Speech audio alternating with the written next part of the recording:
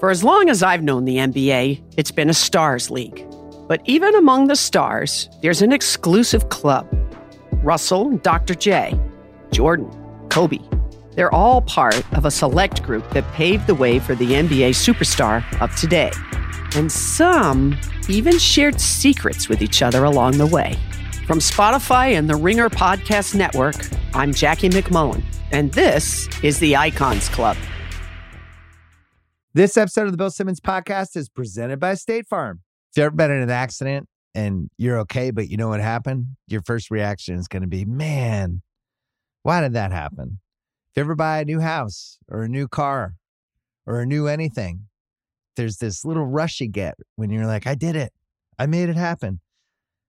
But really, the only words you need to remember are, like a good neighbor, State Farm is there. State Farm has options to fit your unique insurance needs, meaning you can talk to your agent to help choose the coverage you need, have coverage options to protect the things you value most, file a claim right on the State Farm mobile app, and even reach a real person when you need to talk to someone. Like a good neighbor, State Farm is there. Learn more at statefarm.com. This episode is brought to you by Michelob Ultra, the official beer partner of the NBA. It's just what you need to sit back and enjoy the game, and they're also getting fans closer to the game than ever.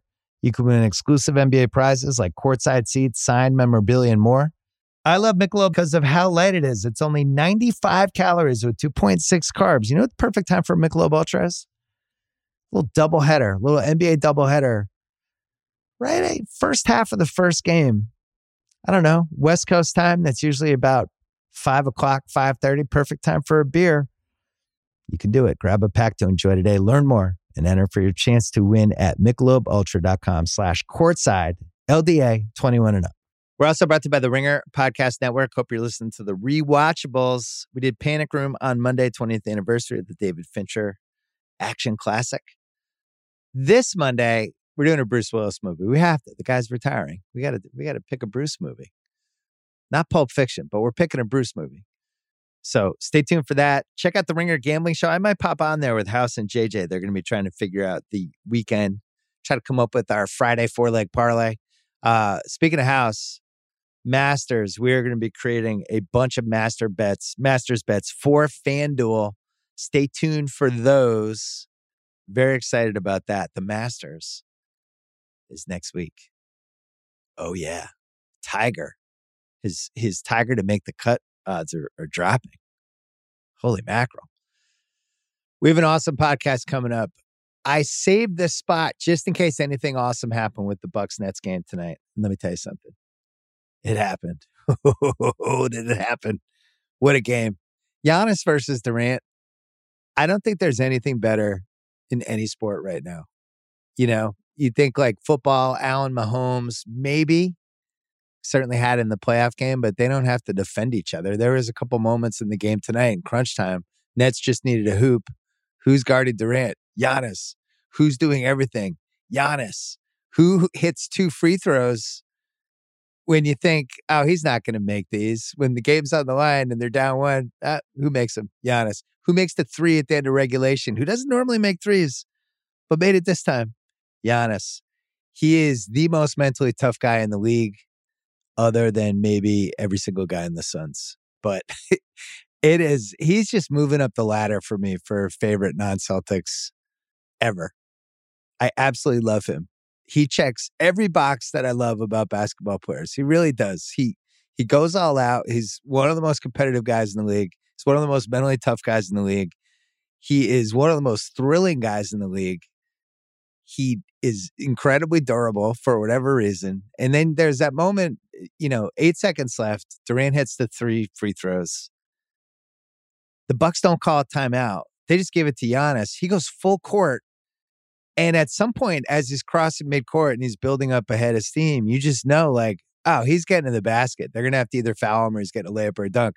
What happens? They foul him. He makes 2 free throws. But I'm trying to think in my life, how many guys in that moment could have just gone coast to coast like that? Like, it's basically LeBron in the late 2000s, early 2010s. It's Dr. J when I was a kid.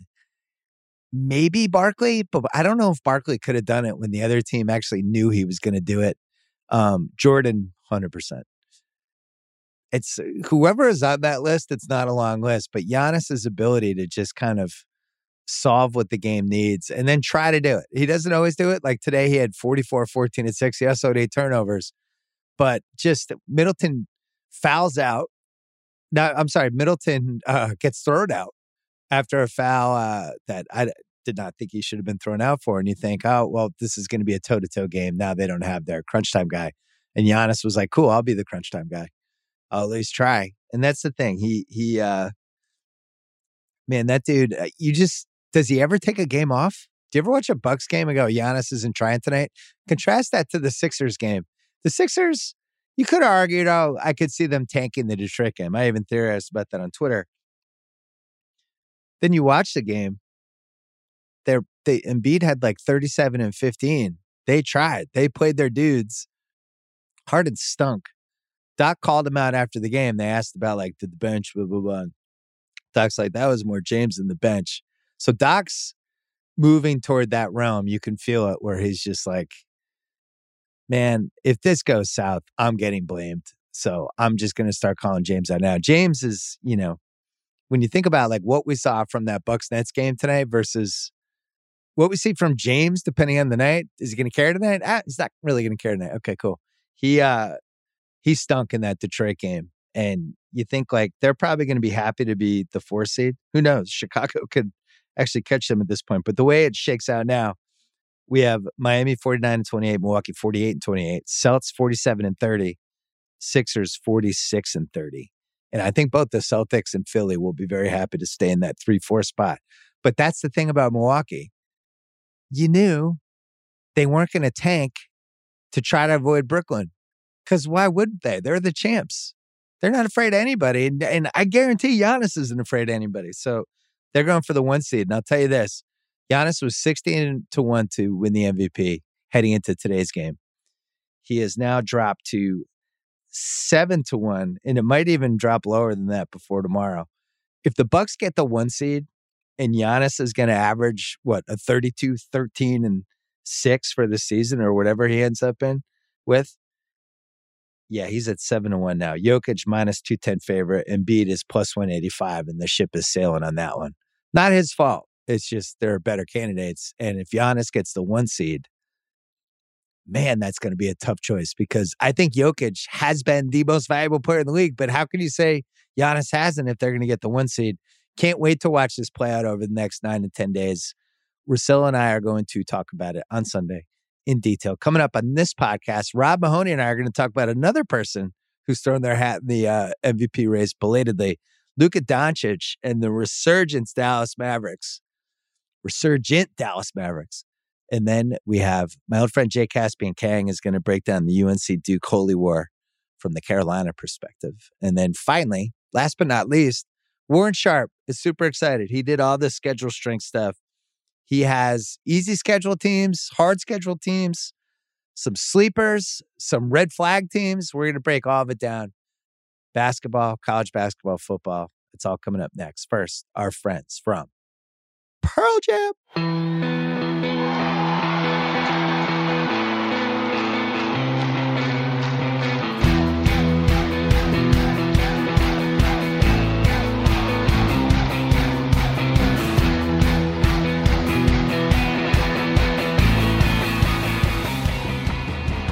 All right, Rob Mahoney is here from TheRinger.com. We're going to talk about the 3, 4, 5, 6 in the West, which just kind of is not getting enough PR. I feel like everybody's been so focused on the East and who's going to play Brooklyn.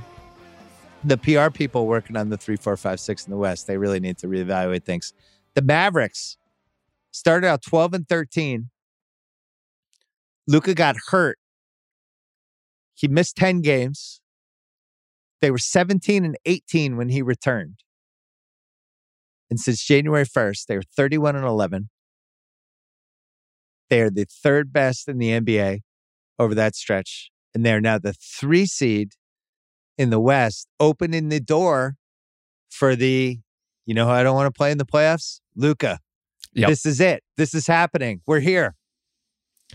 We are absolutely here. I mean, he's just getting scarier and scarier from a game planning standpoint. And it is amazing as you're rattling off those sections of their season, their ability to tread water without him temporarily in the middle of the year now seems absolutely huge. Might be the difference between them getting knocked out in the first round with a tough matchup, or as you're saying, hitting some favorable playoff matchups along the way and making a pretty deep run here.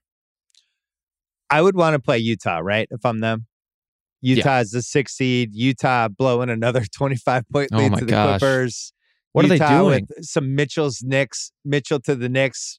Those rumors will start pretty much immediately when they're down 2-0 in the first round. Are they going to blow this up? And if you're Dallas, like, please let Denver and Golden State beat the crap out of each other. Let Memphis and Minnesota go 7 games. And let's just try to avoid Phoenix for as long as we possibly can if you're in the 3 spot. That would be the big thing for me with the 3. Totally. And in Utah, it makes all the sense in the world from a matchup standpoint, because if you have Luka Doncic on your team, your first question is like, who are the guards I can bully? Who's the team out there with a lot of 6 foot, 6'1", 6'2", that kind of height range? And Utah relies on those guys. Like they need them on the floor. And if you victimize Jordan Clarkson by running him in pick and rolls with Luka Doncic to the point that he can't play in a series anymore, I don't really know what the Jazz do in that circumstance. Yeah, to me, that if that ends up where we land, I would. That just feels like that's a blow it up situation for Utah after that, because I think that series tough. could go really wrong, and you could feel it in that Clipper game the other night when the Clips came back and it was like Groundhog Day, but it was a lot of the same stuff we usually see with the Jazz when, build up the lead and then they get spread out. And I think the team is way too slow. I thought that Celtics game when the Celtics, during the Time Lord era before he went down, they just demolished them. And they seem so much more athletic than them. And that's the thing. They just don't seem athletic to me. They seem, the more you watch them compared to some of these other teams, Utah seems gimmicky to me. Dallas is gimmicky in their own ways, but I feel like they're playoff positive gimmicks. You know what I mean? They're an interesting comparison point with Memphis, right? Because Memphis is this fast-breaking, forcing turnovers, offensive rebounding kind of team. All things where it's like, are these going to translate to a playoff series consistently? You have to at least ask the question. Dallas plays super slow. They grind out possessions. Their defense has slipped a little bit lately, but still is stout enough to last over a series. You don't really have to wonder about the translation with them. It's just, is Luka's step back going to be falling enough? Is Reggie Bullock going to hit enough corner threes in this game or that to swing a meaningful game? And they've shown that they can do that. By net rating, by all like the big picture indicators lately, the Mavs aren't great, but they just win these games. They just grind them out in ways that teams like Utah, unfortunately, riding a 5-game losing streak against playoff level opponents, they're just not making it happen for themselves right now. And that's my fear with the Celtics. Now, we need to get them. Time Lord seems like he's going to come back in round 2. But the 2 times recently, and the Celtics have looked like, one of the best teams of all time in some of these games. And then you watch them play Dallas, that Sunday game, or you watch them play Miami yesterday, and the team slow them down. They start trying to trap Tatum, make him get rid of the ball. And the game gets a little ugly, a little disjointed. And that's Boston's Achilles heel right now. How are they going to match points when the game slows down like that? Dallas is like dying to do that. And honestly, Miami is too. I don't love the Miami scores the same way I like Dallas, but same kind of thing. Let's just get to the last 3 minutes. Phoenix is the best, not only this year, but they're in the running for all time. You saw it again yesterday with Golden State, a game they were dying to give to Golden State. And there's just like, all right, you want us to take it? They take it. But with Luka, so his breakout game, he had a 41-14-7 against Toronto, January 19th. Since then, he's basically 32-10-9. He's a 48-40-73 guy percentage-wise. And with him, if he's at 40% from 3, I don't really know what to do with you at that point. No. There's no answer. If you're going to make 4 out of every 10 threes and get to the free throw line 9 times, and anytime I try to trap you, immediately you're getting somebody an open shot, I just don't know what the answer is. And NBA players don't either.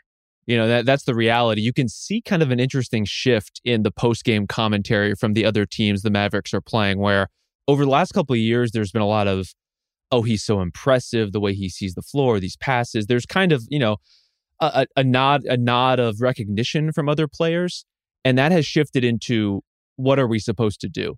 Like there's no way to lock that down when he's both scoring and passing and facilitating in the way that he has been. I mean, if you just look at the first couple minutes of that game against the Lakers, he was just getting layups.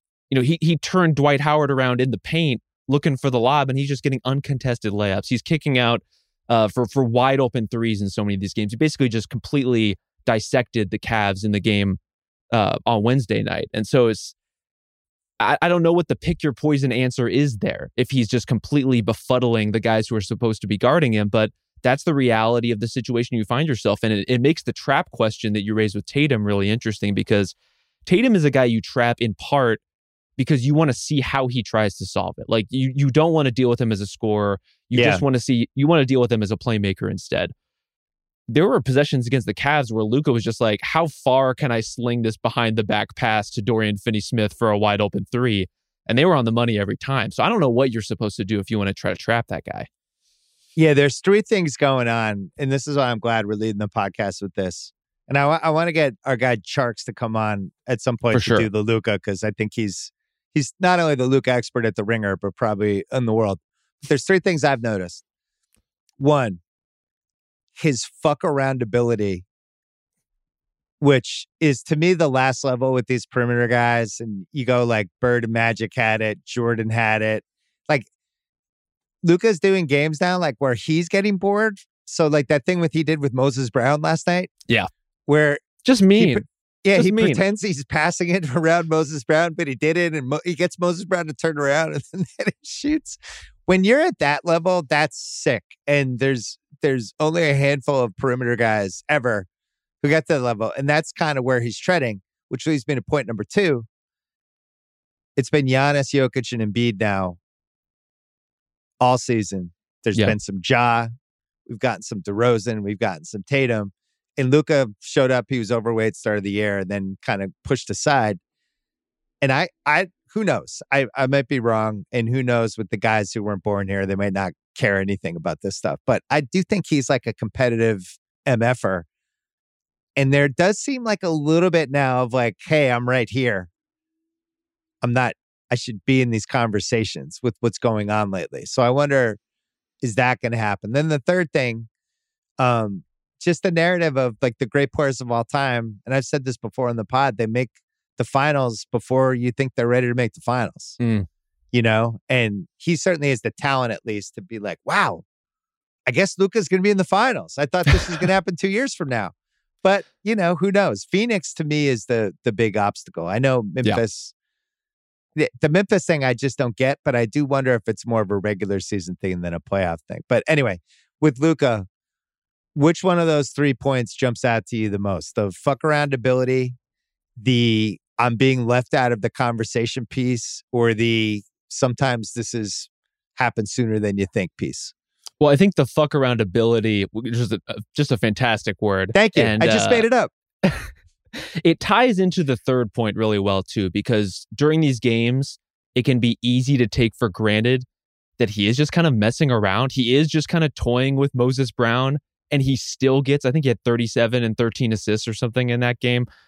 Just kind of playing at his own speed, taking his own pace. And that's against a Cavs team that, while shorthanded, has a lot to play for. Like the Mavs, they've run up against teams that are missing guys, but desperate teams. And Luka's just doing his thing, slinging through pick and rolls, no problem. He can do that. And he can mess with you and still put up huge numbers and still win. And the team is structured in a way now where it really suits him incredibly well in terms of the defensive support he gets, how small they're playing now, and the spacing that puts on the floor. Just incredibly dangerous stuff. And I love the idea of him as a guy who could pop in the postseason and get to the finals earlier than expected, whether that's this season, whatever season that ends up being. Those things always, they just completely blindside you. And this, I have a hard time, we've talked about this, I have a hard time seeing how anyone beats Phoenix, which maybe makes it perfect for that kind of blindsiding surprise, whether it's him, whether it's Ja, whoever it is. If anyone's going to make that kind of leap, you have to do it against a Titan like the Suns, and you have to tear down a team that's that good to get there. Yeah, I want to talk about Phoenix in a in a second because we were texting about that last night, and I think that's its own topic. The thing with Dallas, they take two big swings. They fire Carlisle. Well, they don't fire him, but whatever you call what happened, where all of a sudden he wasn't the coach anymore. They just kind of I'm sure there were a lot of reasons for it, but they realized we just need to kind of change our identity a little bit here. We took this as far as it can go with this guy. Thank you for the 2011 title. Goodbye. So he leaves. Whether he wanted to leave, whether they want to leave, whether both sides want to leave, we'll never know.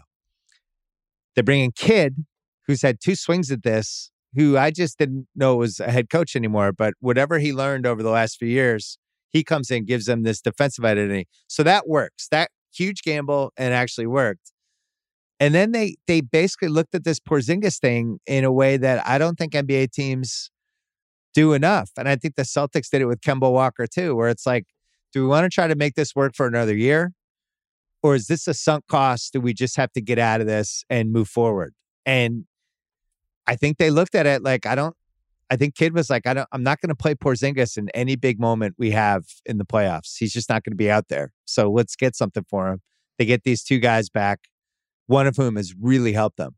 But you don't see like NBA teams take huge gambles like that often anymore. I think teams are almost kind of afraid to take gambles because of how the 24/7 media coverage and just all this stuff. I think teams are scared sometimes. This team is not scared. Well, you almost need that kind of transition point where it's a different front office, it's a different coaching staff. There's like a cleaner break where you can say, oh, Kristaps Porzingis was really somebody else's decision to bring in here. The reliance on him. Let's see if we can move in this other direction that ultimately isn't that dissimilar. It's not like the shape of their team has changed dramatically. You're just kind of putting different players in for KP. And most importantly, you're just not having to bet on his health, which is always the toughest thing with him. And the toughest thing for any team, for if you're talking about one of your top two players and you can't count on that guy to be on the floor, it's exhausting at every level of your organization. The contingencies you have to have in place to prepare for that, it really disrupts everything you do. And so I think now you're seeing a team that not only has a better sense of how they want to play, of the defensive identity that Kidd has brought in, as you mentioned, which a defensive identity built with players who have not been traditionally considered good defensive personnel. It's a lot of guys who are offense first, who are scorers. There's some decent athletes, but like Dwight Powell is not a lockdown, defensive anchor. And yet with this team, he's exactly kind of what they need in terms of the mobility he's been able to provide and switching in certain situations. He's just been, again, all these pieces are falling into place in that way, that in a way that's just so much more valuable than what they were getting out of Porzingis as a spacer and a scorer. Yeah, it's weird when you watch them, you think, why don't the teams playing them, why don't they do this? Like they have two small guards out there, hunt one of those, but they've figured out a way to cover up for whatever the deficiencies are. And I think Luka this is the best I've ever seen him play defense. So, yep. So they're in the mix. They're probably headed for, I would guess, the 2-3 against Memphis, unless something crazy happens. And I just don't know what to make of this Memphis team anymore, where what are they, 18-2 now without Ja? That makes no sense to me. They seem like they're getting better. They are one of the deepest regular season teams I can remember, where they can just bring off 11th and 12th men who can just come into games and swing them. So that series will be awesome. That'll be the classic one incredible guy versus like the whole team of guys. But Phoenix, you texted me last night and you asked, what has to happen for them not to make the finals other than an injury to one of the two guys? I don't know the answer. Russillo and I talked about this on Sunday in detail. They're 62-14. It looks like they're going to be in that neighborhood of one of the best records, one of the best like 15-17 records ever. They're going to move into this neighborhood where if you get past 66-16, you win the title 2/3 of the time. And they are so deadly at the end of these games. I think that's going to even get better in the playoffs, because the playoffs, everything slows down and it moves into their favor. But the fact that half of their games were close in the last 5 minutes and they won basically 82% of them, whatever it is, I don't see a roadmap to them losing unless somebody gets hurt. Is there any other way that you see them falling apart? Because right now in FanDuel, they're still plus 115 to win the West. I don't know whether or not like minus 300. I don't see a scenario that they lose. I'm glad we didn't structure the whole pod around this because there are not a lot of answers. And you look at the game against the Warriors as a case in point. Devin Booker made like a quarter of his shots and they just pull it out. They just pull out those kinds of games and it's not really that big of a deal for them. The level of calm they have in those late game situations, in those potentially big game situations, that would scare the hell out of me if I were, especially one of the, if you're looking at the Grizzlies, the Timberwolves, some of these teams that just don't have the playoff experience that obviously a Chris Paul does, but now a Devin Booker does and Mikal Bridges and Cam Johnson. I mean, these guys have made big time plays all season long, all throughout last year's playoff run. They would scare the hell out of me. Just the precision they play with and the fact that they always have another adjustment to keep coming because Booker and Paul are so good in the mid-range, because they can always get to their shots. It's another case where I'm not sure what you're supposed to do with that. Here's the thing. The best player usually wins a playoff series. Yep. So if you're going to say, what's the roadmap to Phoenix somehow losing if they don't have an injury? To me, it's like Luka destroys them. Just a supernova series from a guy just like him. Luka, they just have no answer for him, and he puts up 40 a game, and they, a little like LeBron against the Pistons in 2007, where it's just like, wait, is Cleveland going to beat this Pistons team? This doesn't make sense. But it was like LeBron just went to another level, and Cleveland made some threes, and all of a sudden they were advancing. So I think they could do it. If it's Memphis versus Phoenix for me, from what I've seen, all due respect to Memphis, but that's a pretty big spot for a bunch of young guys to go against this team that's just a cyborg. I mean, and on a mission. Yeah. In a lot of ways, like very 2014 Spurs similar, of just like on a mission. So then you go to Golden State. I don't think Golden State can beat them. You go to Denver, but getting Murray back for that series, even if I'm getting Murray back, I just don't feel like you could give Jokic his 30, 15, and 14 every night. I don't think they can beat Phoenix 4 times. Mm-hmm. The only one other than Dallas is this weird Clippers situation that's emerging. Sure. They're going to have PG back for the playoffs because we saw him play the other day. Apparently they're going to have Norm Powell back. And then there's Kawhi looming over everything. And there's a chance it could be a 1-8 where it's like, hey, here's our full Clippers team.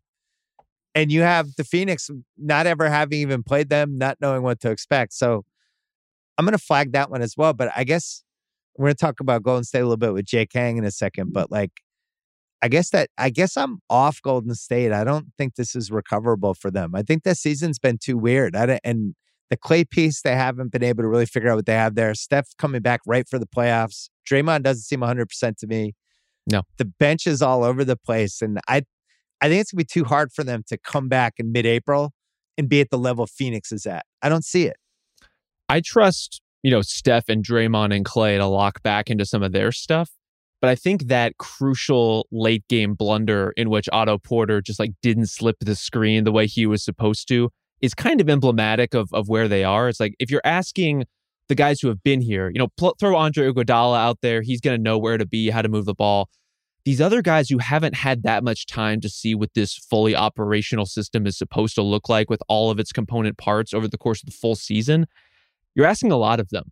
Yeah. And, Jordan Poole is going to be fine. He's going to cook. He's going to get buckets. He doesn't need that structure, but these other role players do. And so if you want to roll anything more than like 6 deep, I think those other spots are going to hurt them.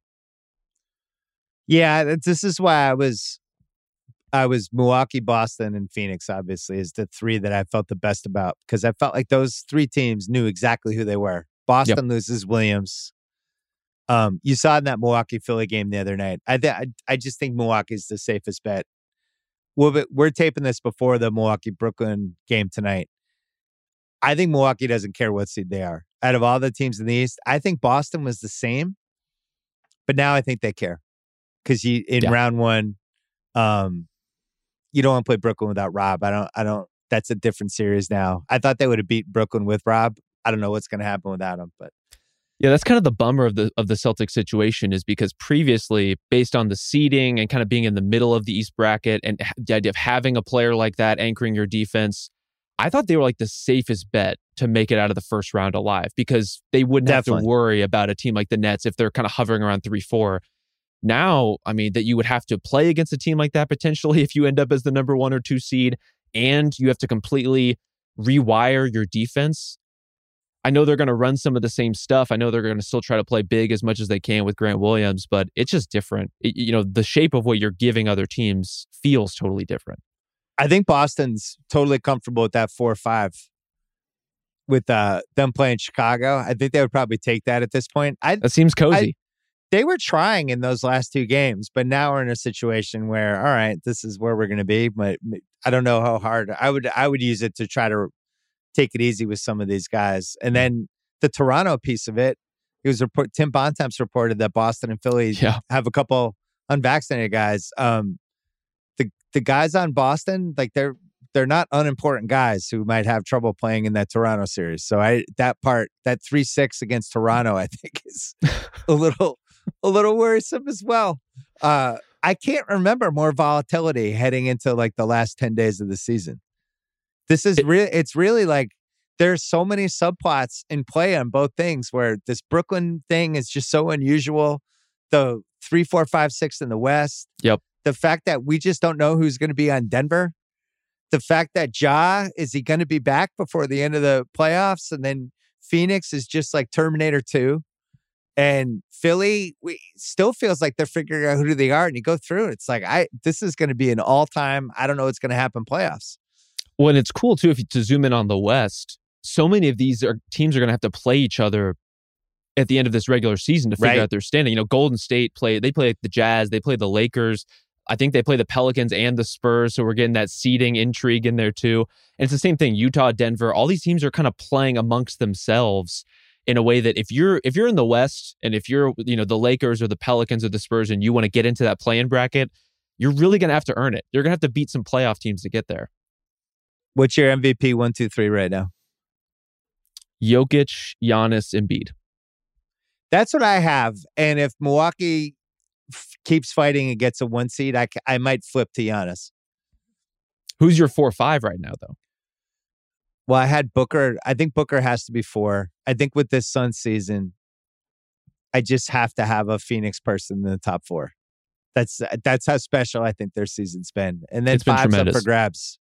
Tatum probably, but if they fall to 4, I don't know, Luka. If Luka ends up at the 3 spot, so that's the thing. We don't have to decide until after game 82. Everyone calm down. Thank God. Let's use all the games. Like think about the Giannis game the other night, how that shifted. All of a sudden, Giannis is back in the conversation because they played Giannis for 38 minutes and he's the best 2-way guy in the league. So, all right, Rob Mahoney.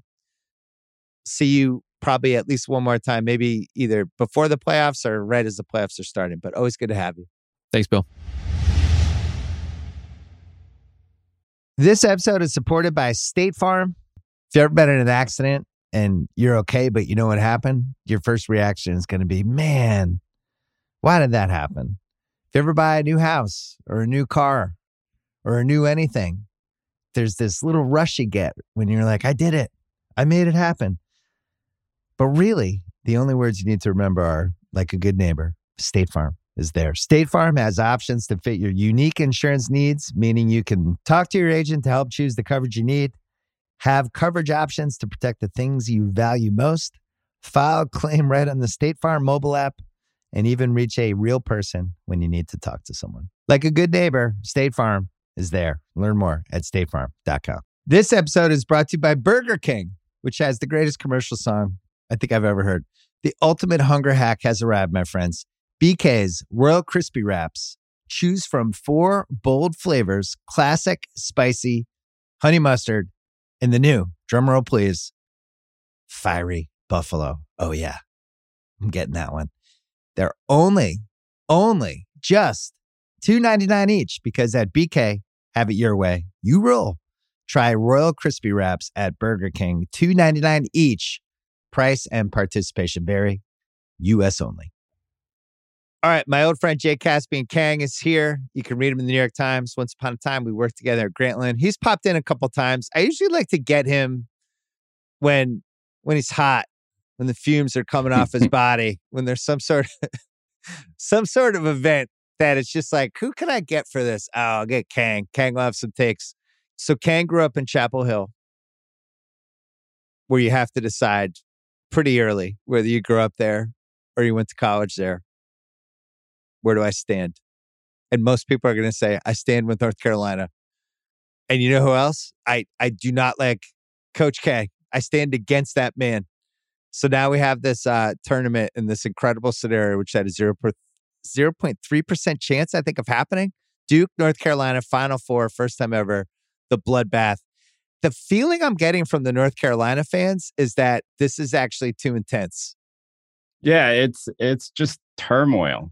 You know, I was watching the St. Peter's game, and I was watching it with one of my friends growing up, and I was, we were in this bar in Oakland, and I was like, I hope we lose, you know, and and I've been thinking that for the entire time after we beat UCLA, which was just a miracle. I have no idea how we won that game. And then immediately I was just like, okay, well, it would be great if St. Peter's made the Final Four and then lost to Duke, you know? Like, I don't want to be the team that loses to Duke, because this Duke team right now seems totally unbeatable. And I don't know, it's just, I can't see how we win. And then I am worried that it's going to erase all the stuff that happened when we beat Coach K in his final game in Cameron, which to me, as a Tar Heel fan, someone who hated Coach K, I don't know, since my earliest memory, like, that was like the best sporting moment of my life. It was that and Linsanity, like 1 and 2 in some order. I was like, and I actually think the Duke game was better. You know, I was like floating after it. So I don't know. It's too much right now. Yeah, Tate Frazier was on here. It was basically like another title for UNC. Like whatever the titles they win, he's saying like it's basically the equivalent of just add that one to that we ruined Coach K's final regular season game at Duke. And now, I mean, I guess the flip side would be if you beat him again and you actually ended his career, that would be even better, right? It's just way more nerve-wracking. Yeah, it's almost like it would be too much, you know? It would be too much good in the world to have happened, and then I would be worried about what happened in the future. It's like the world is not supposed to be so good that this thing can happen and then happen again. Especially since, like, you know, like, I don't know what Tate said, but like, we're not very good. You know? Right. Like, we're an 8th seed. Like, a week or right before we played Duke, it seemed like we weren't even going to make the tournament. And then they've gone on this run. And I don't know. I just think about it as like, I don't know. I don't know if you've had one of these runs in a casino, Bill, but like, you know, like maybe you hit like a big sports parlay or something, you cash it out, you're walking around, and then you sort of win some more bets and you feel invincible. And then at some point, you're just like, all right, I'm shipping it all, you know, and you put it all on one blackjack hand or something like that. That's what it feels like. And then as a dealer's dealer, you're just like, oh no, you know, what did I do? You know, like, this could go horribly. So I don't know. That's what it feels like. It's been utter turmoil. Yeah, for me, that's usually like 4:30 in the morning after like hour 8 of blackjack, when I can barely see and the chips have piled up and people are vacuuming. And I'm like, all right, time to step it up a notch. Yeah. And then 45 minutes later, you're going, wait a second. Why didn't I just go back to my room?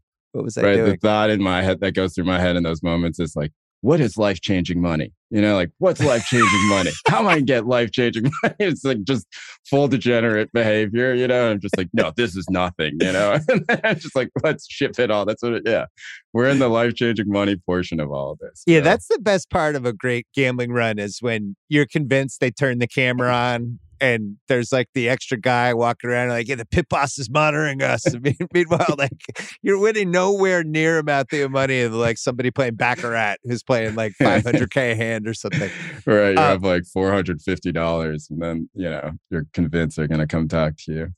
What's the last couple of weeks and months been like for you, as we've had this Coach K farewell tour and all of the Coach K stuff and all the people talking about Coach K and what a great guy he is and all these different things. And then occasionally there would be this glimmer of stuff like Bobby Knight in the book that came out, Bobby Knight ripping him for coaching the Olympic team more than once. It's like, oh, all right, there's a morsel of something I can hold on to. But what was it like to live through all this Coach K stuff recently? Well, is it working? I heard your last podcast where you said that it had worked on you, and I just remember from when we worked together that you did not like Duke. And so it seems to be working. I right? don't. Like No, you know what?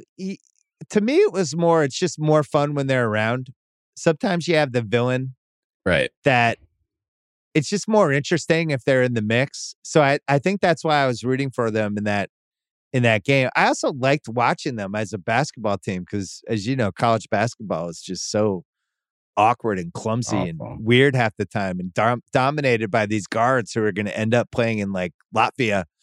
And you're just like that Auburn game was just a classic example of why I can't stand college basketball. You have this guy, Jabari, who's going to score 20,000 points in the NBA, and the guards don't even pass the ball to him. So Duke actually resembles an NBA team to me. And I was like, I kind of want to keep watching this, But the North Carolina piece of it, I'm always like, I feel like there's some rivalries where you have no stake at all, but you still feel like you have to pick a side.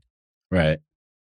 And Duke UNC is one of those. Like USC UCLA is another one. Like I veered toward UCLA for years. I have no idea why. And then when we started playing basketball at USC, you left one of your ACLs there. Yeah.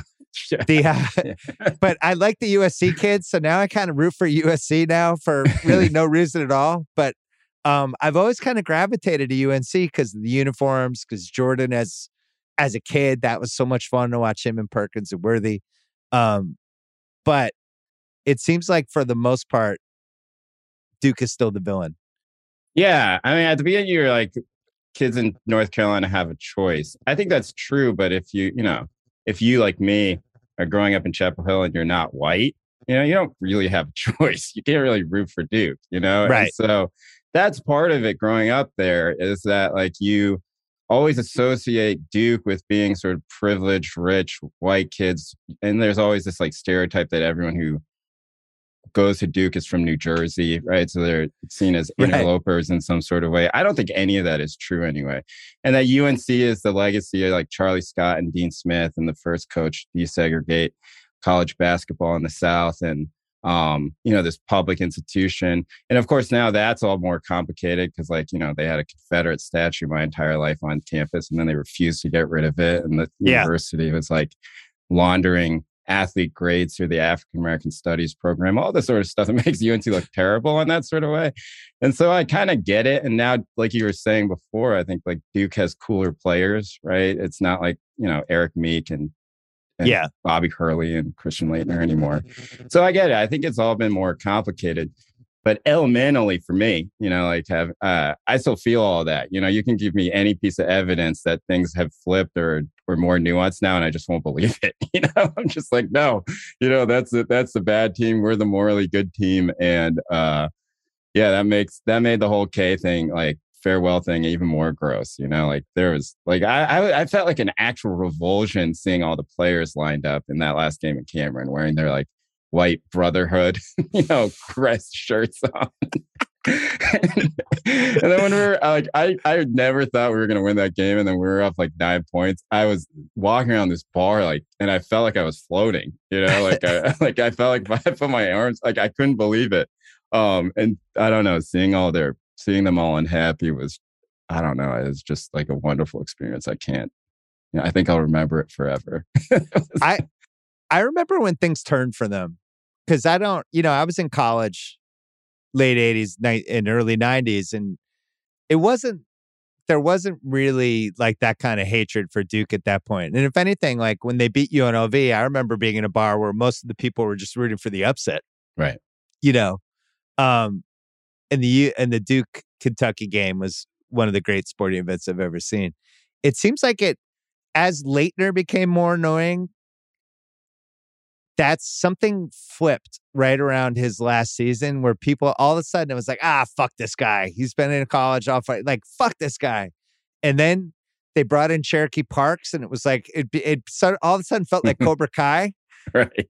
And from that moment, they had Hurley and Parks and Leitner and everybody kind of looked at it like they were the new Cobra Kai. And then it just flipped. And I think people felt like Coach K was a little bit of a phony.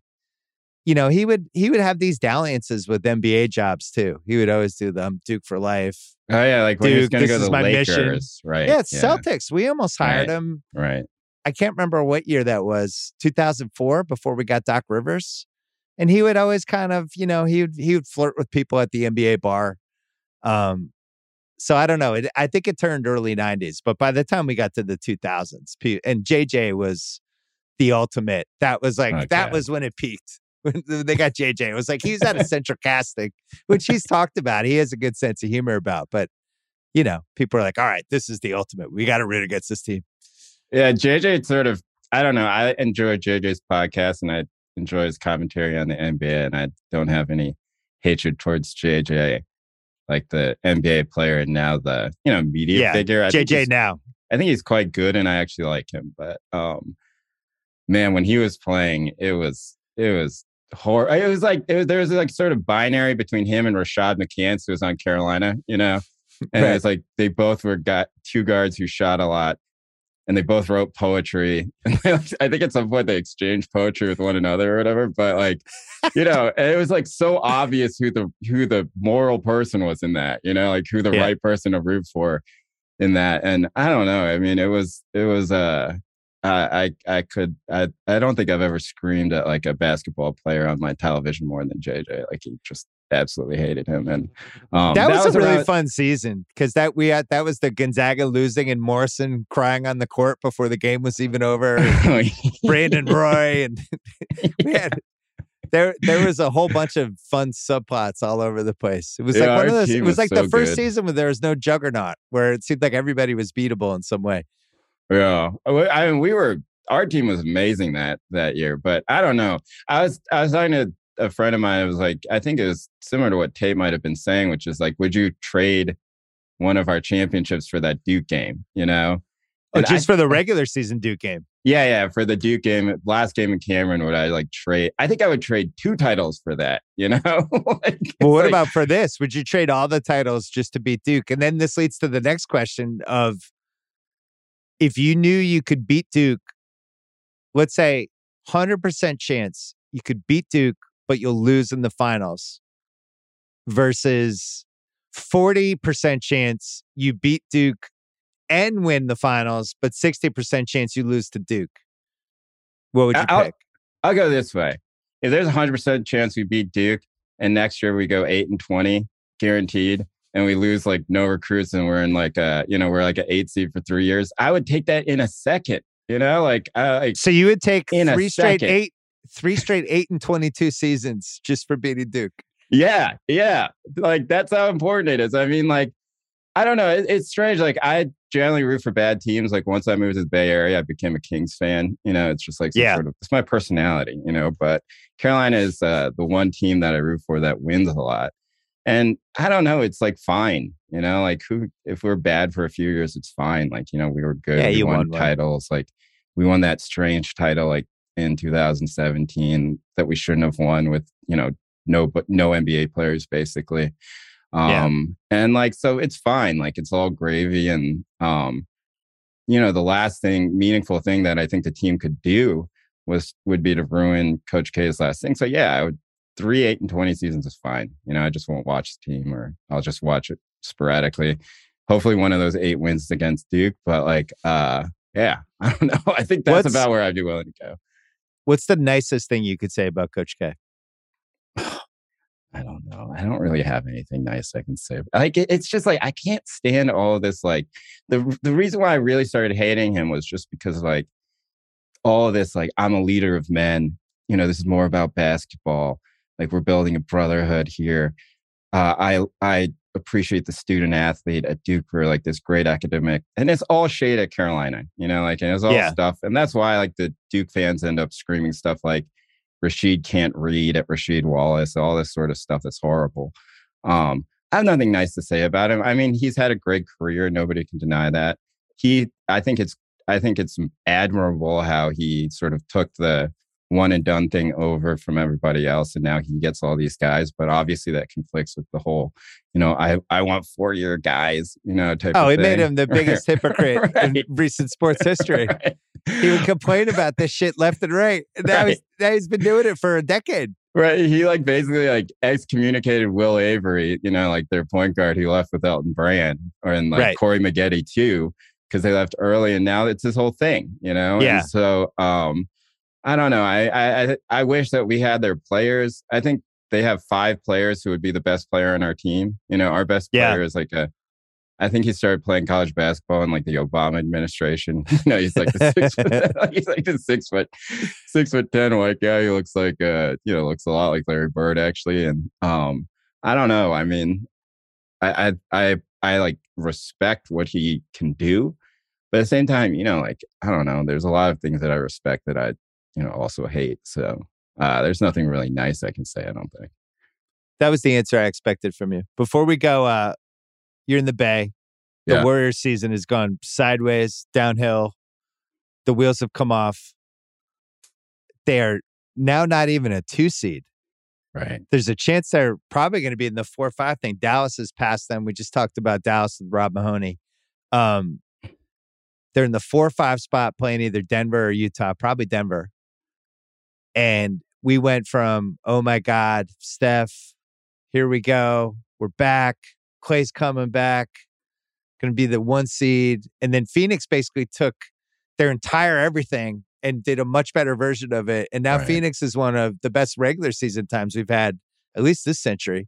And Golden State is kind of struggling, floundering. And what's the mood like there? Pretty down, I think. I went to like the game against the Wizards here where Steph scored 47. And, the crowd was crazy. And after the game, everybody was like, okay, Draymond's back. That was Draymond's first game back. And you could actually tell that Steph wanted to put on a show. He's sort of like LeBron in that way, where it's just like, okay, like something has happened. This is a big moment. The second Draymond came in the game, because he didn't start, Steph hit like 3 threes in a row, all off Draymond assists, I think. And it's like, like you felt like, okay, now they can all elevate. And then I think he got hurt the next game. And so like since then, I don't know, it's been the basketball fandom here just comes and goes with Steph, right? Like even when they're not that good, as long as Steph's playing, people are excited about the team. I don't know. I just think that like they're going to have to, people are starting to wonder like, was this it? Like, can we do it with this team? Clay doesn't, I don't know. I hope Clay gets back, but he just doesn't look the same in any sort of way. And Draymond, I don't know, like how playing that actively on defense with that body, it just seems like he's going to be hurt every year from now to the end of his career. So I think people are like thinking in mortality terms, right? Like they're just like, all right, maybe this is it. I think that's why they didn't try to do any trades or anything. The Wiseman thing, I mean, he's 14 months with a torn meniscus seems nuts, but the fact that they had the second pick in the draft and they've got nothing from it is pretty unusual.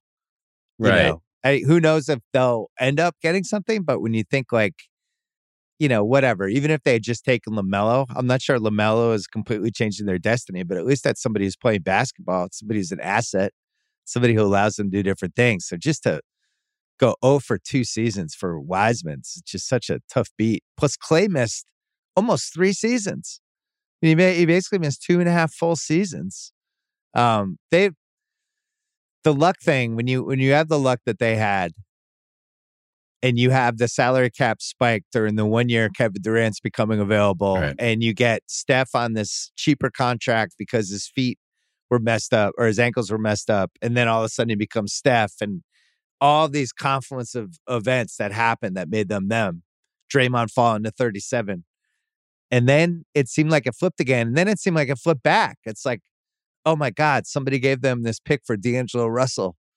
Oh my God. Steph gets hurt during a short season when you can tank for 4 months and you end up with the number 2 pick, basically. And it was like, oh, the Warriors' luck is back. And now it's like, I don't know what to think anymore.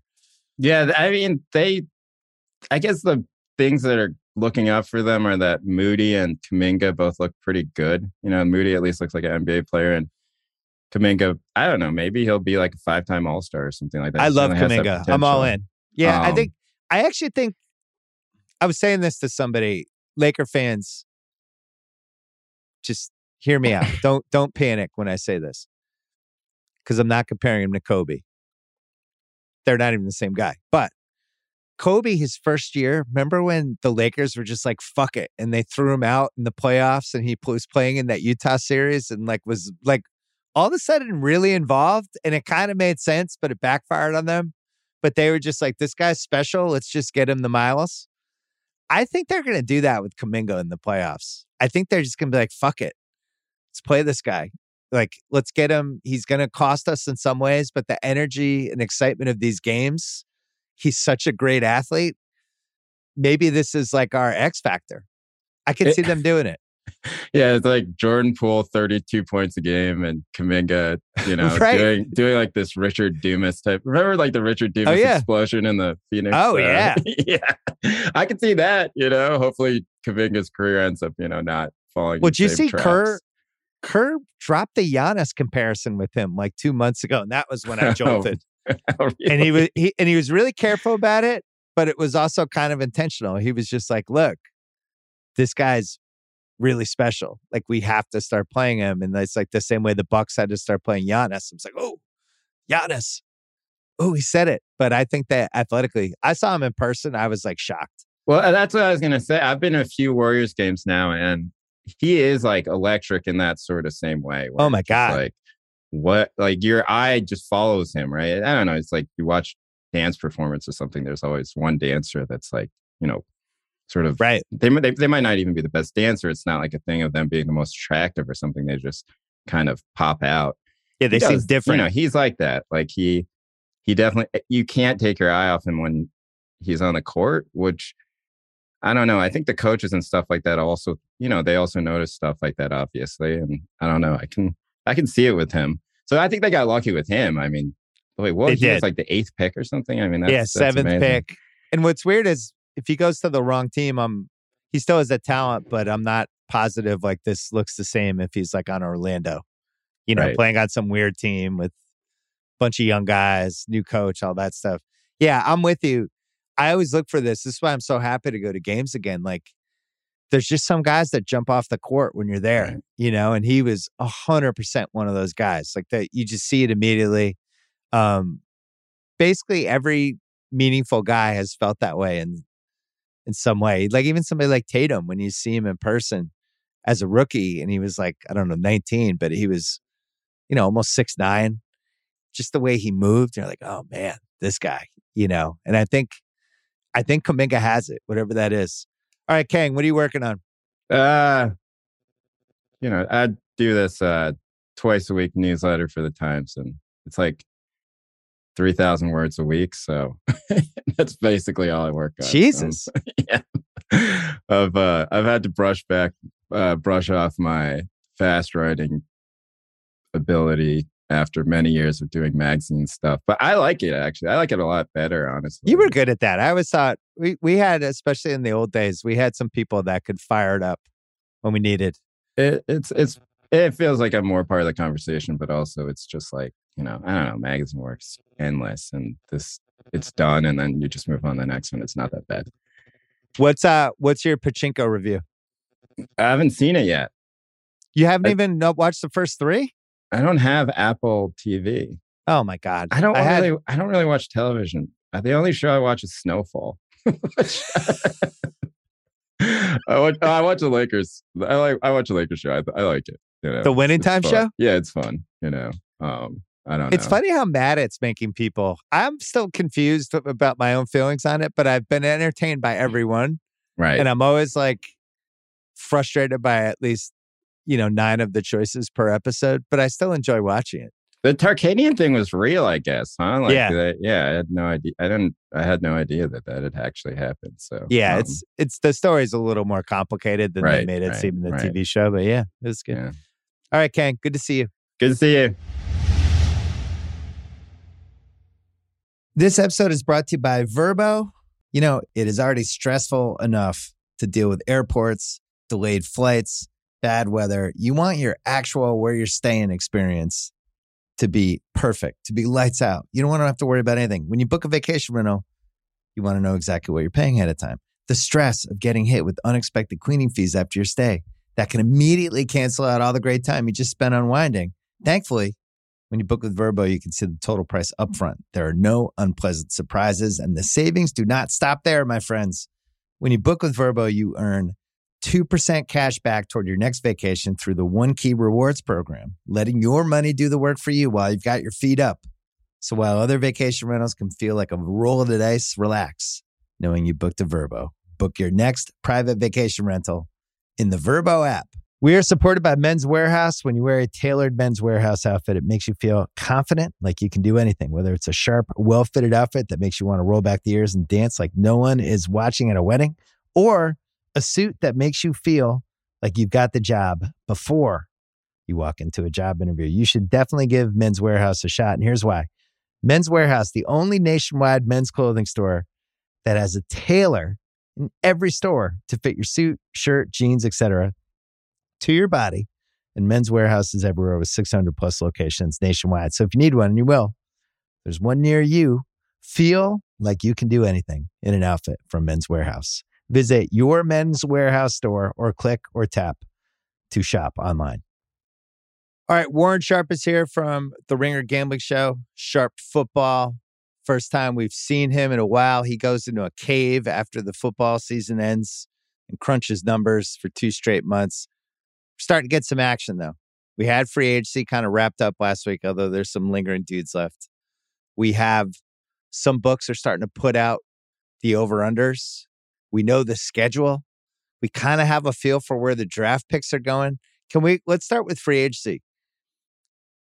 I know it's not done yet, but it seems like the 2 winners were Tampa and Buffalo, just in terms of Tampa not only kept their team together, but seems like they added to it a little bit. And then Buffalo just had a really good offseason. That would be where I'm leaning if I gun to my head, if I had to pick a Super Bowl matchup right now. Is there anybody else that jumped out to you, or were those the 2?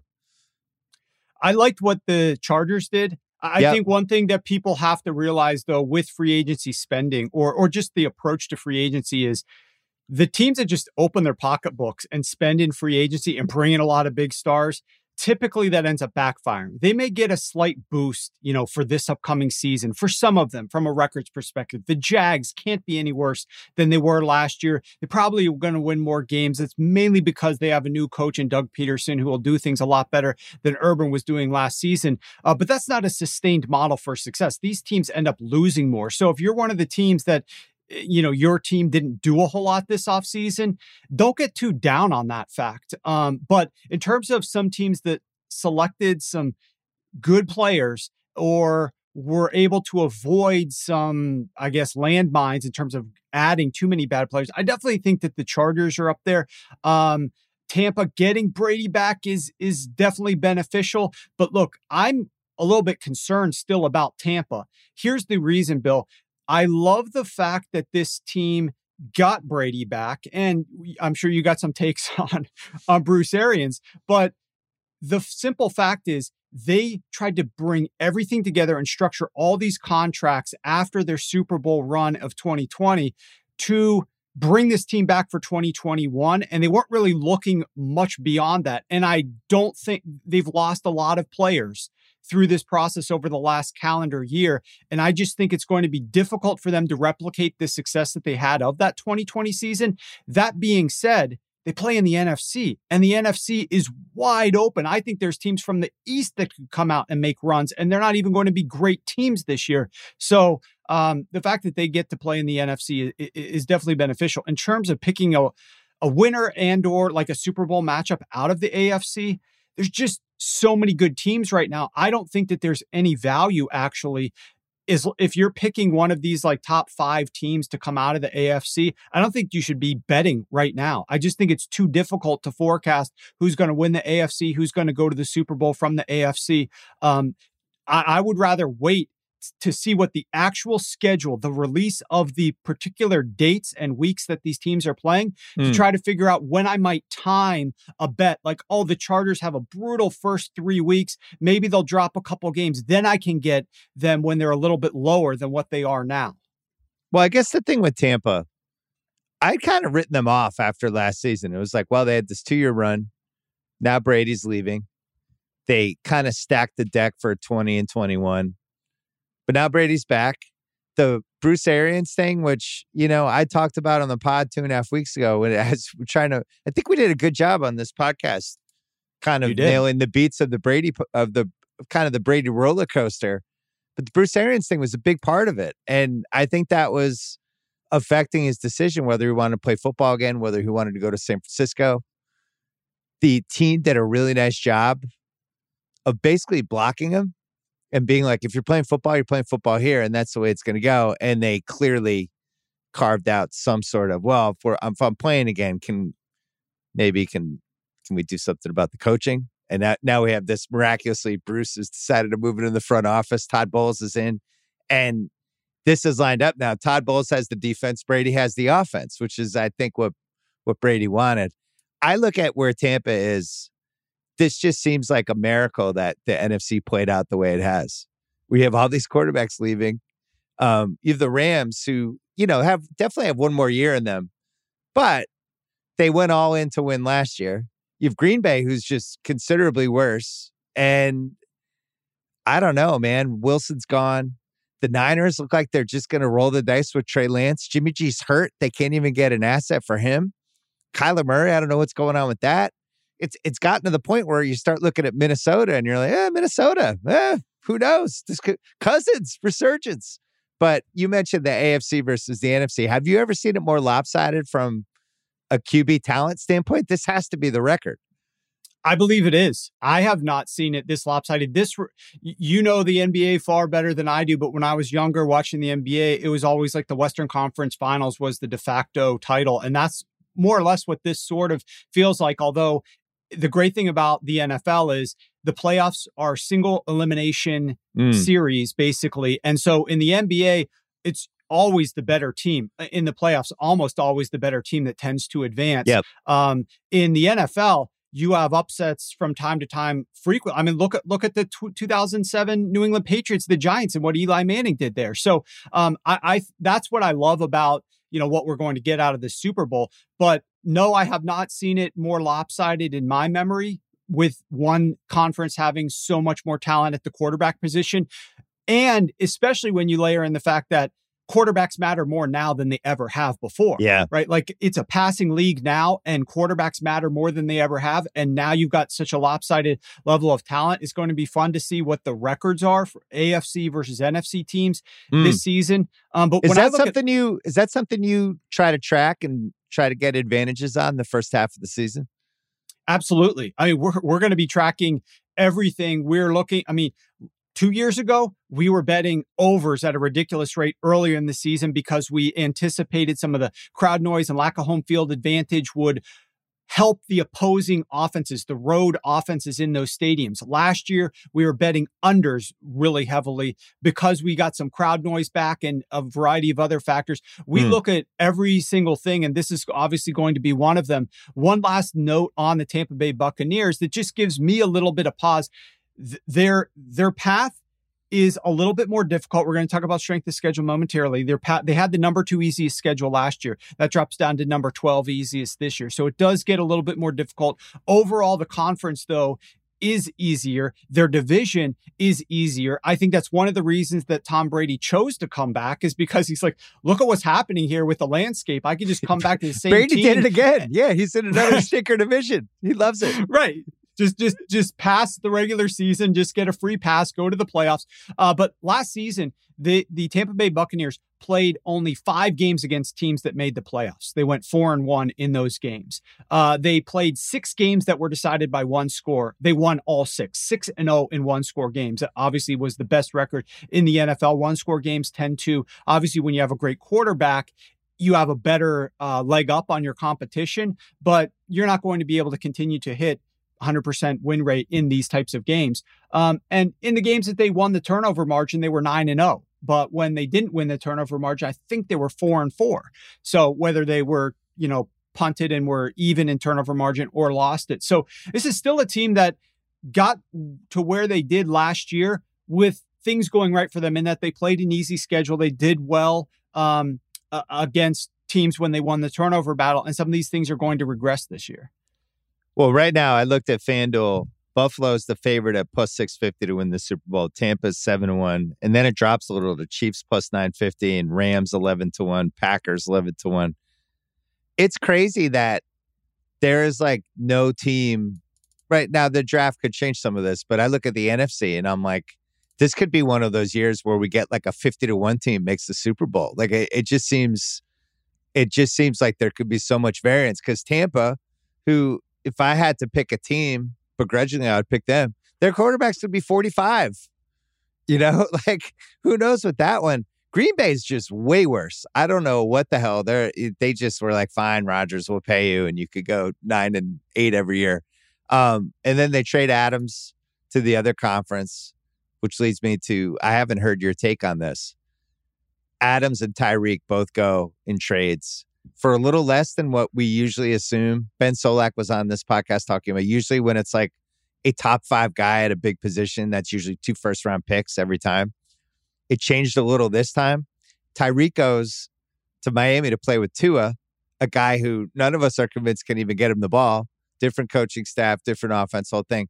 Devontae goes to Vegas, which seems like a pretty nice spot for him, guy that he used to play for.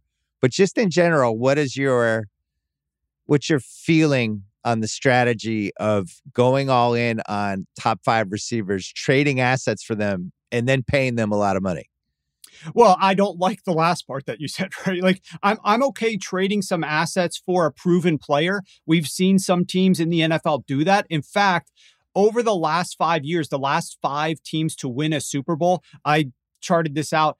The vast majority, it's like 80% of their quarterbacks, starting wide receivers, starting running backs, and starting tight ends were on the first contract with that team. In other words, these aren't homegrown players that they drafted really well and they built. These are GMs that have through a variety of ways. Like I'm going back to like Howie Roseman and the Eagles. He signed a lot of free agents. Nick Foles comes in, wins the Super Bowl. He was a free agent that season, all the way through to Tom Brady winning it and 2 years ago and Matthew Stafford winning it last year. Quarterbacks in their first years with teams. Like we have seen teams put together rosters somewhat quickly and make runs to the Super Bowl. And I am totally fine. Previously, it was like, okay, you got to build and you got to build. But I'm totally fine with these teams going more all in. I'm more leery about the move for Davante Adams, not because I don't think he's an excellent wide receiver, but simply because the AFC is the AFC. And I mean, like, I don't know if he's the missing piece. I know they made the postseason last year, and so they probably felt good. Like, let's just get one more piece and we can go. But a lot of things broke right for the Raiders last year to do that. And whereas in Miami, here's the thing about the Dolphins. I'm a closet Tua fan. Like I'm a sleeper Tua fan here. I'm a believer in the potential upside of what Tua can do. Here's one of the reasons why. I'm stunned. Wow. Wasn't expecting this. Yeah, it's like welcome to the world. I'm here. I feel like we're at a rehab meeting and you just confessed something. Well, I wrote about it in my book last year, heading into last season. And then he stunk. He was not great. However, here's the thing. Okay, let's take it back. 2 years ago, not last year, but the year before that, Chan Gailey is running this offense, designs this offense for Ryan Fitzpatrick, makes 0 adjustments once Tua gets there. Yeah. Chan even says after the season, like, I'm surprised we didn't change more with the offense. I'm like, dude, you're the guy designing the offense, but whatever. He was a grandfather. They convinced him, Brian Flores or someone on the staff convinced him to come back when they got Ryan Fitzpatrick. That was an unmitigated disaster. Obviously, Tua was rehabbing his injury and all of that type of thing. Last season, I will tell you this for a fact. The Miami Dolphins, a week before the start of the season, didn't know who was going to be calling plays for the offense. They had co-offensive coordinators entering last season. Oof. Guy A, Guy B. Guy A wasn't sure what was going to be happening. Guy B ends up calling the plays for several weeks. Then Guy A starts calling the plays. Like, we didn't know the full landscape of like the tumult in that locker room with regard to the play calling and whatnot. But that was absolutely a factor. This team still ends up producing a winning record last year in the AFC. I think I don't know what Mike McDaniel pretty is easy schedule for the most part for that winning record. True.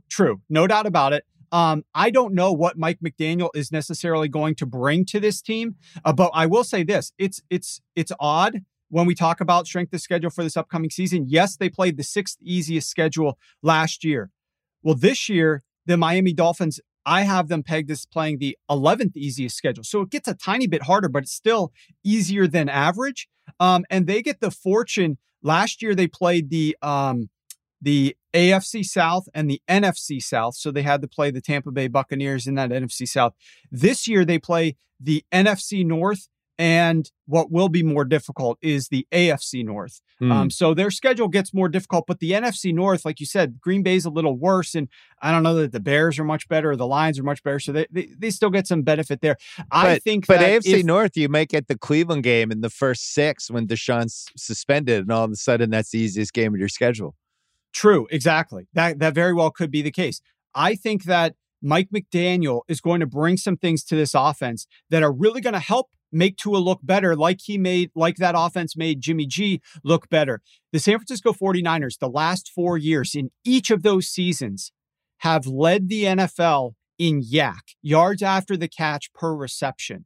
The way that this offense is designed is just like Andy Reid's to an extent. It's make life easy on the quarterback when possible. Let's get a wide zone run game. We've got speedsters on the outside now with Tyreek Hill. You pick your poison. If you're going to try to double him, we'll use the Shanahan run style, which they also improve their offensive line. And they're going to have success running the football. And then Tua is not really even involved in the offense. If you're not going to double Tyreek or you got Jalen Waddle out there, it's going to be a lot of underneath passes that are high completion passes for the quarterback to complete. What Jimmy G did pretty well, though, is throw the ball over the middle. Tua is going to have to prove. And I am not a believer that Tua is like a top 10 quarterback.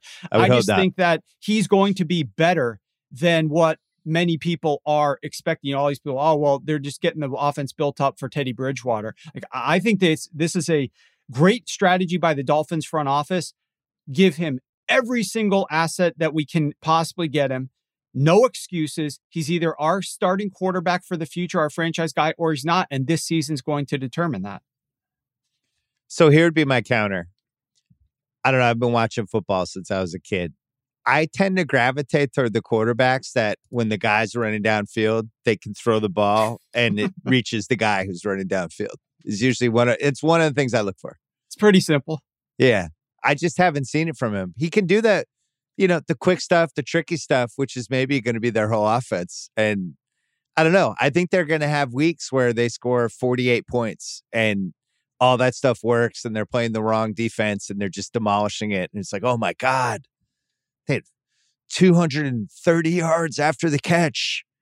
But I don't know if to me, it's like Ben Solak said this, like, this is a 1-year test now to see what they have with this dude. And you just laid it out. They gave him all the weapons. You're either good or you're not good. They'll know one way or the other after this year. And if they know, they know. And if he's not the guy, you move on. You have let's go easiest schedule first. You had top 5. You laid this out on Sharp Football. Washington, Chicago, Philly, Indianapolis, and Seattle. And the reason people listening, this is why this is important. Every year there's the cream puff schedule team that has a record that's 3 wins better than it should be. And we're all looking at each other like, wait, is this team going to be like a 2 seed? What's going on here? So again, Washington, Chicago, Philly, Indianapolis, Seattle. To me, the one that jumps out is Indianapolis because you could argue, I'm not a massive Matt Ryan fan, but I think he's way more reliable than Carson Wentz. I thought that was a playoff team last year. I still can't believe they didn't make the playoffs. Jim Irsay also can't believe it. He can't stop talking about it. I think he's given 7 interviews about it. It's just every time he has a chance to do a drive-by on Wentz, he does. And that's a team they didn't lose a ton this year. They added a couple good people. So I would say either they're same or a little bit better. We don't know what'll happen with the draft. That would be the team that jumps out for me. Which one of those 5 jumps out for you? For me, it's Washington. And here's the reason why. Washington had the number one most difficult schedule of any team in the NFL last year. The number one most difficult.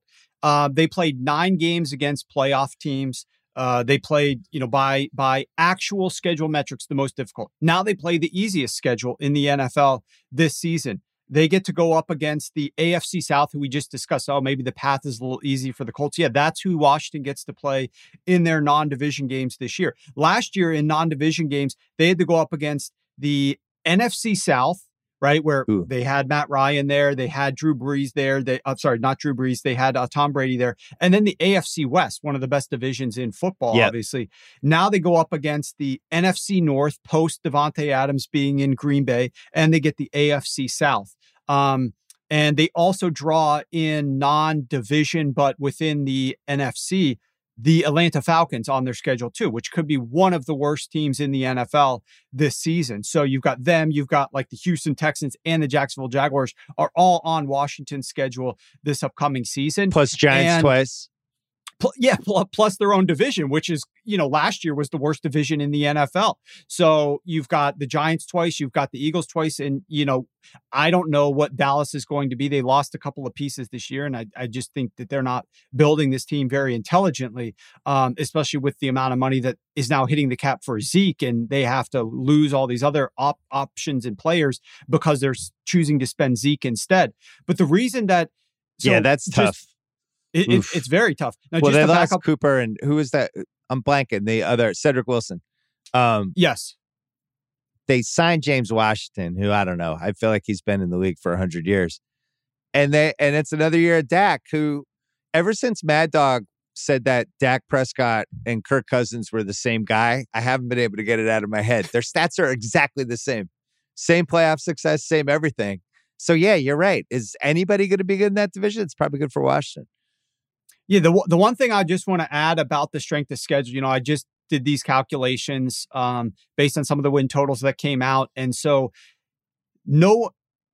back up like 5 years, no one was calculating strength of schedule this way. We all talked about strength of schedule based upon what the team's prior year win-loss record was. And I started calculating it based on this methodology of utilizing future projected wins to measure the strength of an opponent based upon a real market that Vegas is working hard to set lines for, and then the public and sharp bettors are betting into to adjust those numbers so we can look at in real time strength of schedule as it changes, as the market is changing and adjusting to bets that are coming in.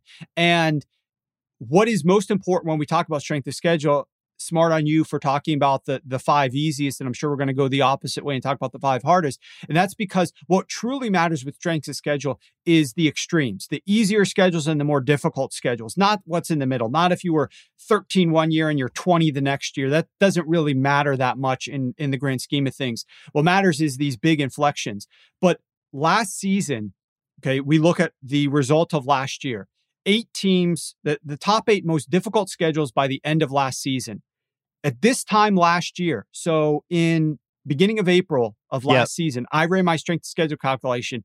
I projected 7 of those 8 teams accurately in terms of these 8 teams are going to have the most difficult schedule. I predicted 7 of them. And obviously. So in April, early April, you're saying these are the 8 easiest schedules. Beginning of January, you were proven correct on 7 of the 8. Yeah, 8 toughest schedules. 8 toughest schedules. On the easiest side of things, I was right on 6 of the top 7 to rank inside the top 10. So it wasn't quite as perfect. But I mean, look at how much changes from a period of time to the next. So I'm mainly focusing, is this methodology generally a sound methodology to look at the toughest and the easiest schedules? And from last year, it was bang on, really good. And so we'll see what happens this year. Every year is different. But those were the 5 easiest. And the interesting note for you is that Washington, which was number 1, and Chicago, which was number 2, both of those teams last year had 10 most difficult schedules. And now they've got top 2 easiest. Whereas you mentioned the Colts and the Seahawks and the Eagles, those are number 3, 4, and 5, not in that order, but 3, 4, and 5. Those teams all had easier than average schedules last year. The Eagles, in fact, had the number 5 easiest schedule last year. They got the number 3 this year. The Colts had number 11 last year. They have number 4 this year. So yes, they are easier than average. They still played easy schedules last year, and their results were what we just saw. Now it's a matter of, did they get better? I do believe when we dig into the Colts, I like Matt Ryan for this offense. I like Matt Ryan better than I liked Carson Wentz. So I do think that there's more upside with the Colts this year than there was last year, because I think Matt Ryan is clearly, in my opinion, superior to Carson Wentz. I used to do this when I wrote my football column for ESPN. I would always try to figure out the out of nowhere team. I can't believe this team is going to go 12-4 or 11-5 team. And then I would announce the team when I did my NFL preview. I was using, my data was way, way, way more primitive than yours. I would just go through the schedule and be like, that game looks easy. That game looks easy.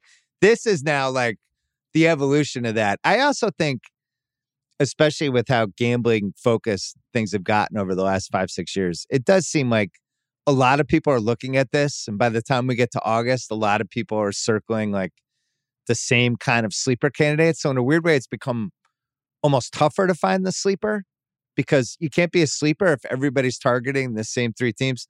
I want to talk about the NFC East, though. We're going to take a quick break. This episode is brought to you by Cars.com. When you add your car to your garage on Cars.com, you'll unlock access to real-time insights into how much your car is worth. Plus, view its historical and projected value to decide when to sell. So when the time is right, you can secure an instant offer from a local dealership or sell it yourself on Cars.com. Start tracking your car's value with your garage on Cars.com. This episode is brought to you by Anytime Fitness. We're not all professional athletes, but we all have health goals. That's why Anytime Fitness gives you access to personalized plans and support from a coach.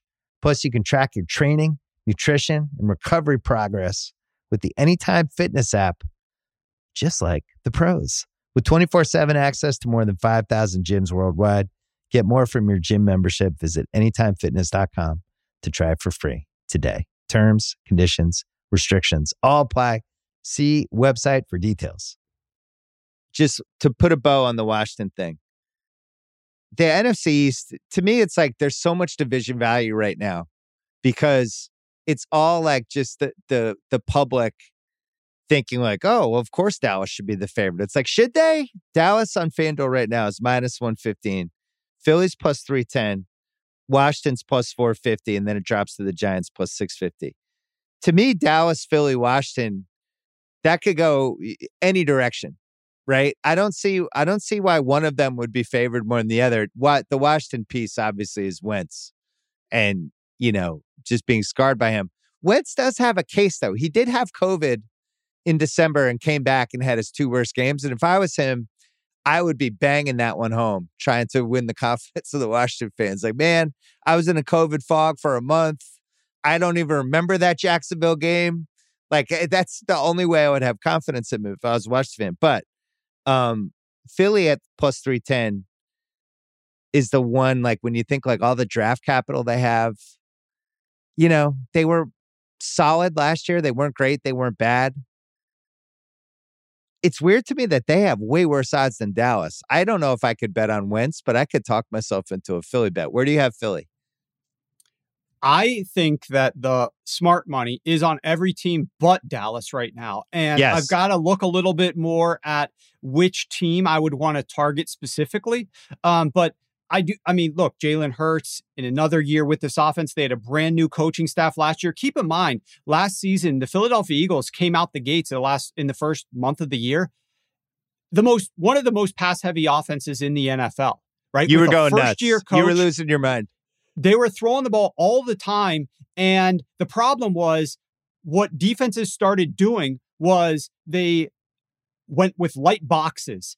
At the 3rd highest rate of any team in the NFL, only Josh Allen and Patrick Mahomes saw more light boxes than what Jalen Hurts was seeing. And Jalen Hurts isn't anywhere near those caliber of quarterbacks. So Philadelphia must pivot towards running the football here. They have a great run blocking offensive line. That's what they did. And lo and behold, this team ends up sneaking into the playoffs, right? Like this was a playoff team last year. I think we all forget that maybe at this point in the offseason, but I didn't forget it. I hit that Bucks bet. I loved it. I love that the Eagles were in the playoffs. The Bucks smoked them in the postseason. But so I think the Eagles, with a better strategy this offseason, understanding what Hurts is and is not, and a coaching staff that's had a year under its belt, I think that's a place that's going to get better.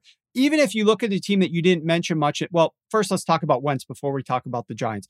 Carson Wentz, there was a stretch for the Indianapolis Colts where Carson Wentz was actually playing efficiently. Like he wasn't dynamic.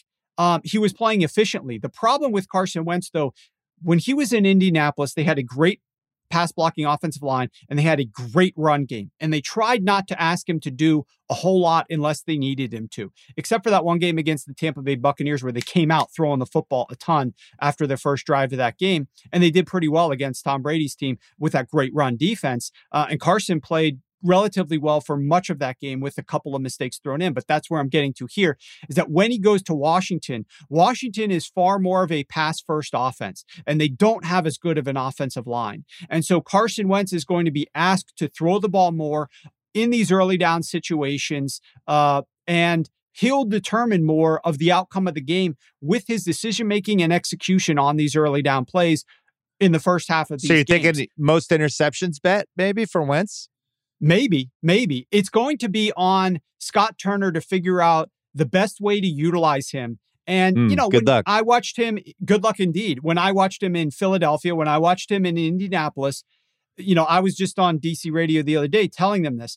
I think there's going to be points in the season where you guys are going to see Carson Wentz's performance. And you're going to say, wait, this is better than what I've been hearing about. Like, I thought he was going to be a total disaster. The reality is Carson Wentz is their best quarterback that they've had in several years. He's better than, he's the best quarterback, for example, that Terry McLaurin has caught a pass from or will catch a pass from. Last season, no receiver in the NFL with at least 100 targets had more uncatchable balls thrown to him than did Terry McLaurin. The quarterback situation in DC has been horrendous. So Wentz will be an improvement. Where you're going to see the problems with Wentz is he has massive, I don't know what goes on in his brain, but he has massive brain farts. He holds onto the ball. He thinks he's Superman and can do anything that he wants to. And he'll make dumb decisions in the pocket from time to time. And unfortunately, it's in these, generally speaking, in these really high leverage situations where you need a touchdown drive from the team. And all of a sudden he's holding the ball and takes a sack, fumble. He's worse than having a bad QB because he can tantalize you into thinking he's a good QB and then he kicks you in the nuts when you least expect it. Like everyone who had the Colts in any money parlay in that last week against the Jags. And it's like, oh, he's that restaurant in your neighborhood that you have to go to because it's close and you got to take your kids there. And it's like C- food. And then every once in a while you get food poisoning, but then occasionally you can have an awesome burger. You just don't know where you're going to get. You don't really have another choice. You think like Washington. I mean, they were playing Alex Smith 2 years ago, who had, how many surgeries did he have? Like 30? And he was terrified to get hit. That was God, they played in football games. Lowest ADOT of any team. And I think that's why Scott has more to work with here. But yeah, it's going to be a roller coaster ride for them indeed. And then when we talk about I'm out on them. The Philly thing to me is so much more intriguing when you think, I mean, they have 15, 16, and 19 in the draft.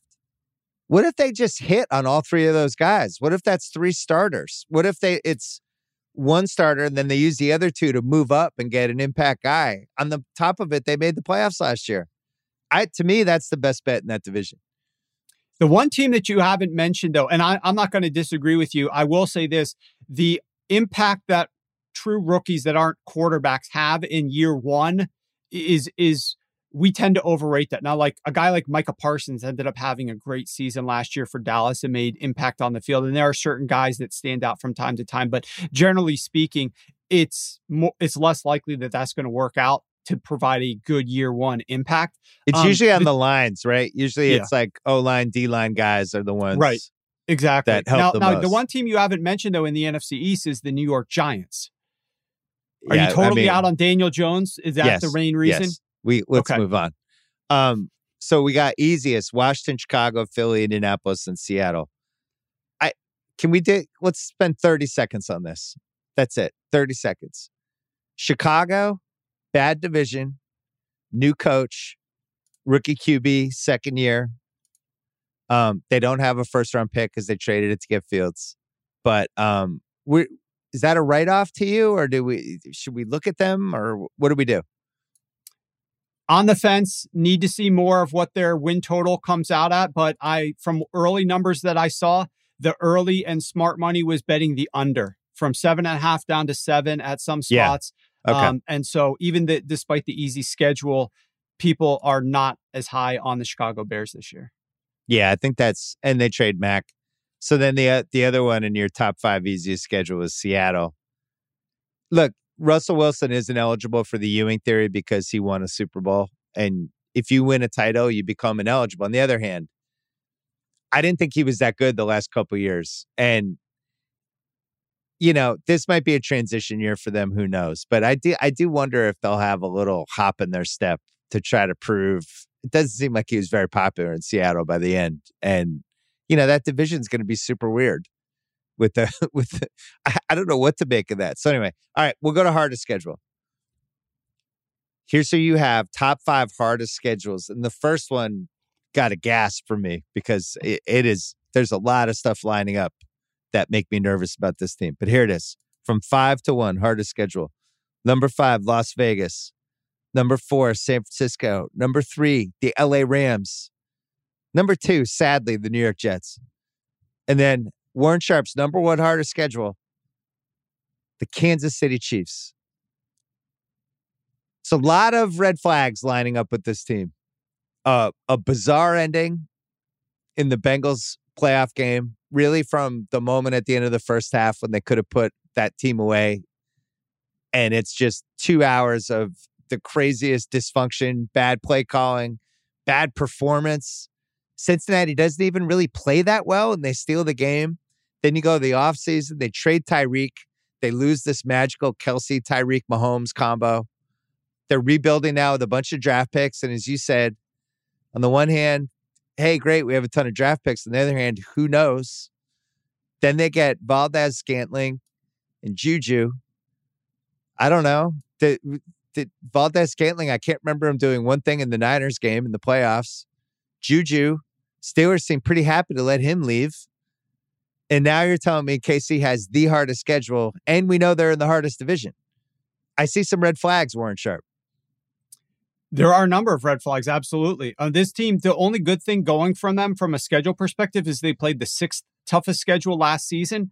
Oftentimes, though, we saw something that helped your team, New England Patriots, in years where they had Tom Brady and they either were off of a Super Bowl win or a Super Bowl loss.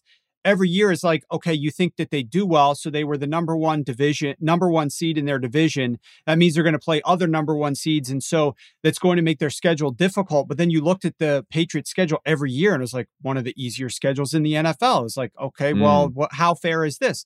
But for the Chiefs, that's not the case whatsoever. They go from playing just this move alone makes things very difficult. But they go from playing the NFC East last year to the NFC West this year. The NFC East, the worst division in football last year. The NFC West this year, we don't know yet what the San Francisco 49ers are going to do. And yes, Seattle doesn't have Russell Wilson. That is still a very difficult division, the NFC West is. They do have to play because they finished number 1, they have to play the Tampa Bay Buccaneers. They have to play the Buffalo Bills. They have to play the Cincinnati Bengals, who were a prime candidate for regression for me, at least after the Super Bowl, looking to fade them. I was hoping to find more markets where I could bet the nose of what they wouldn't do. The books only put, will they get to the playoffs? Will they win the division? Will they make it to the Super Bowl? Will they win the Super Bowl? They don't allow you to bet the nose on any of those things.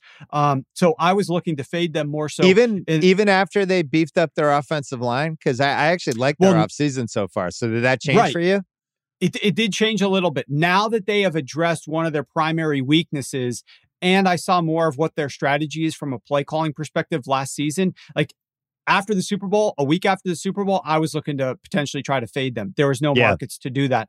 Now, after free agency, I do think that they are a little bit better. And so that's a team that the Kansas City Chiefs have to play this season. You mentioned all of the offseason movement. What do we know that they're still going to do, though? They are looking to pass the football. That's because Andy Reid is their coach. So that is never going to change. Losing Tyreek changes how defenses play you anytime that he's out on the field, even if he's not being targeted. So that absolutely is going to impact this offense. Now, you also have Kelsey right around the stage when tight ends start to go downhill a little bit. I mean, he's had 5-6 years in a row elite, and the history of the tight end position and the hits that those guys take.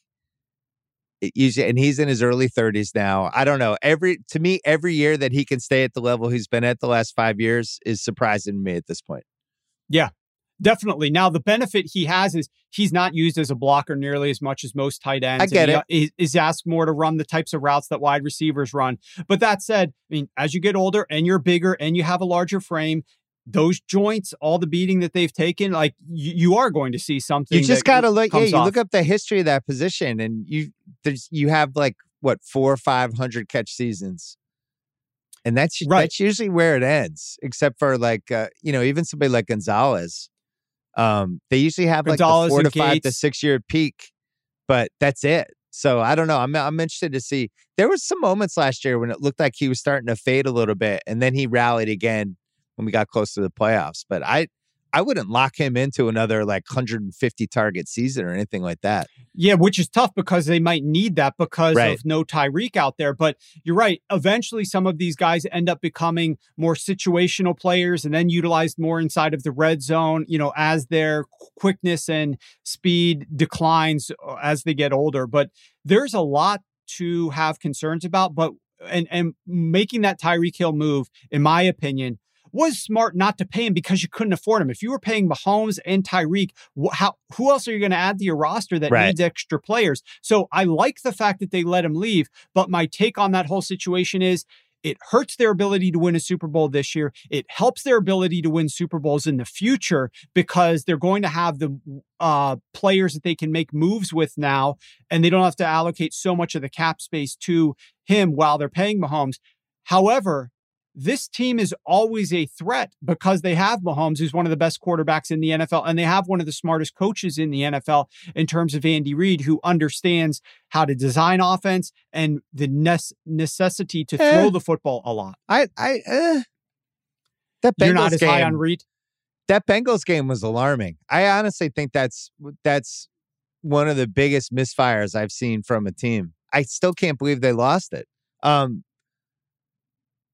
A guy I like listening to and reading to by the name of Warren Sharp. One of the things you love to look at is opposing quarterbacks when a team, but in two ways. One, going forward, who are the quarterbacks they're playing? And then B, during the season, looking back, it's like, oh, that team's 8-1. Well, wait a second. They played Daniel Jones and they played rookie QB and they went against Carson Wentz. Like, this is a little soft. They haven't been playing. So anyway, here are the QBs KC is playing this year. And we don't know what the dates are going to be. But we know they have Kyler Murray, Russell Wilson twice, Davis Mills, there's an easy one, Matt Ryan, Justin Herbert twice, Derek Carr twice, Trevor Lawrence, Ryan Tannehill, Matt Stafford, Seattle QB TBD, Trey Lance, Joe Burrow, Josh Allen, Tom Brady. Is that every good quarterback we have other than Aaron Rodgers? It's pretty brutal. It is pretty brutal, especially now that Drew Brees is no longer in the NFL. I'm trying to think of some of the other top guys that he. I guess Deshaun, if Deshaun comes back at the same level, but yeah, It's basically they get every good QB except for Rodgers and Deshaun, and on top of it, they're getting a lot of guys who these would be games that will be on national TV. They'll be Sunday night games, Monday night. They're going to be getting the best week after week, and I don't know, man. They're over under on in some of the stuff that's come out. It's been, what is it, 11? Oh, it's 11, and I will tell you, it's moved 10 cents to the under. So it's 11. It opened at -35 to the under. It's now -45 to the under. So some of the early sharper money. Now, keep in mind, when we talk about like the early sharp money, here's one thing to understand about these types of markets is that a lot of people like me and the groups that I work with, we're not firing at openers at one book to mess up our ability to get lines. Like, we want to see what the lines are when a bunch of books have their numbers up so that we can then attack and get as much money down as possible spread out, across a lot of books. So yes, the early money that whatever book is out respects has ticked the line a little bit in the direction of the under. But I wouldn't say that like all the sharpest bettors are the ones who have been moving that number. I hate even really seriously looking at the over-unders until after the draft. But Indy at 9.5 seemed low to me because I did feel like I just feel like that's a 10-win team. That's a 10-7 team at least. If you're telling me they're bringing last year's team back, they hit a couple good draft picks and the Matt Ryan upgrade. So second hardest schedule, we have the Jets. The poor Jets. Their over-under is 5.5 right now. They beefed up a lot in free agency though. And I don't know. That's going to come down to is Wilson good or not. But they signed a lot of dudes. I have Jets fans in my life who are like, we're on our way back. Here's a roadmap. The Rams. The Jets played the AFC South last year, which was not a good division. And they played the NFC South, which obviously aside from Tampa Bay, which is not a good division. This year, they're going to play the AFC North, which, like you said, are they going to have to face Deshaun Watson or not? That's to be determined. And, Lamar Jackson, I think a lot of people forget the Baltimore Ravens here. The Baltimore Ravens, do you know that as of December 1st, for them. As of December 1st last year, do you know who the number one seed was in the AFC?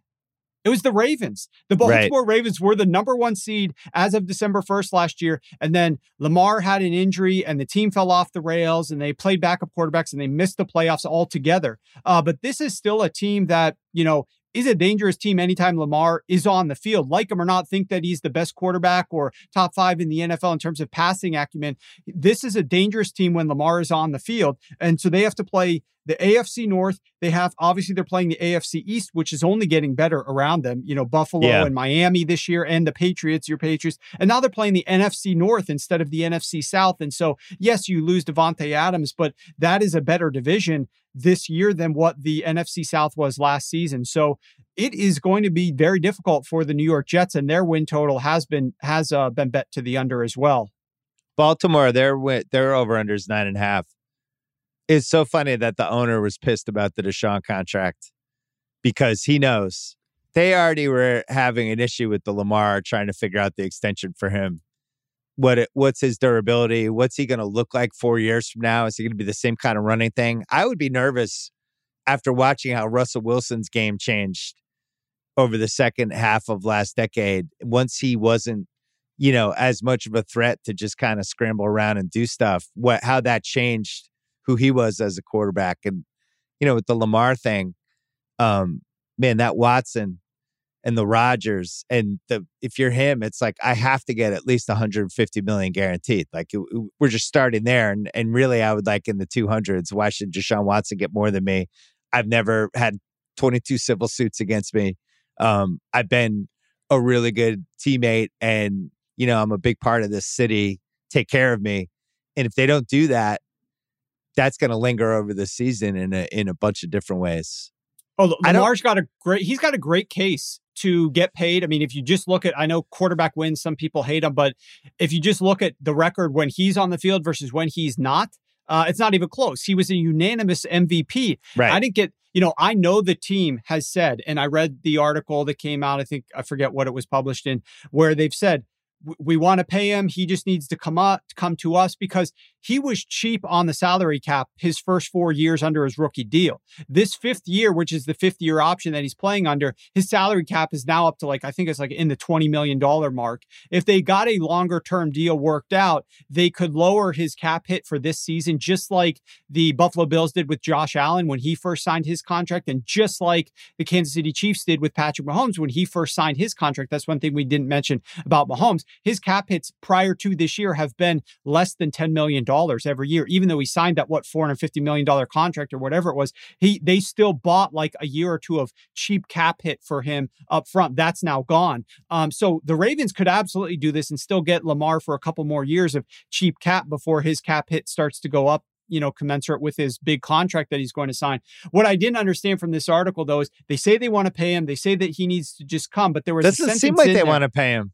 Well, there's a sentence in there that some people in my mentions are like, yes, you hit it right. This is what it sounded like to me. And others are like, I think you're misreading this. But the quote was, the kid is from Biscotti, their owner, the Ravens owner. The kid is so obsessed with winning a Super Bowl that I think deep down, he doesn't think he's worthy. And I think he meant he doesn't think he's worthy of getting this big contract until he wins a Super Bowl. If that's what the owner of the team thinks, I think that's ludicrous. Now, maybe Lamar has said that. He's like, I want to win a Super Bowl and then I'll get paid. But Lamar is his record on the field, his MVP season, he's definitely worthy right now. He doesn't need to win a Super Bowl to prove that he's worthy. They just gave, as you mentioned, a ridiculous guaranteed contract to a guy with 22 I'll tell you charges this, though, against him. I'd be really worried about these super crazy expensive contracts if I was, because I've just seen what had happened in the NBA. Some of the guys are worth it, right? You're paying Giannis, you don't have to think about it again. But there's other ones, like Westbrook's going to make $47.5 million next year. And he's a disaster. And you go on down the line, you look at the highest contracts, and they have I would say maybe a 50 to 60% hit rate of succeeding in the NBA.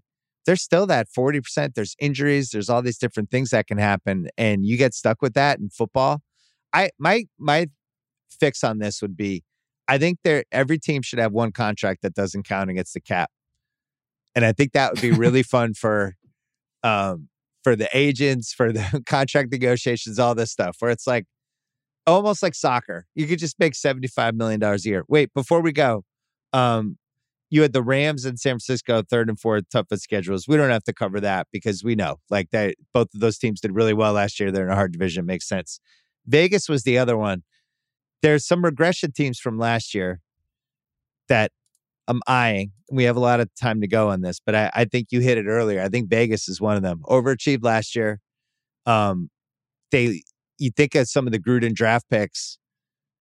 A lot of them are gone already, including somebody like Ruggs, who was the 12th pick in the draft. Then they traded more picks to get Devontae. And it's one of those teams, they have some blue chip guys, and it just doesn't seem like the rest of the roster is going to be there. New coach, maybe that'll help McDaniels if he steps up. But I look at them in that division. Their over-under is 8.5. That seems really high to me because somebody's going to go 8-9 or worse in that division with how stacked it is. And especially if we're all playing harder schedules. I didn't like that at all. That line really hasn't moved so far, but 8.5 for the Raiders. Did that jump out at you? Well, it actually opened. What I'm seeing, the opener was 8, over was juiced to -125. Now it's 8.5, even on both sides, -110 on both sides. The Raiders, obviously a team last year, they did play a difficult schedule. In fact, I show them as having played, I want to say an identical difficulty of schedule last year as this year in terms of where they rank in the NFL. But last season, when we talk about, what did this team do? They went 3-3 versus playoff teams. So they played 6 of them. They were going to play 8 teams this season who made the playoffs last year.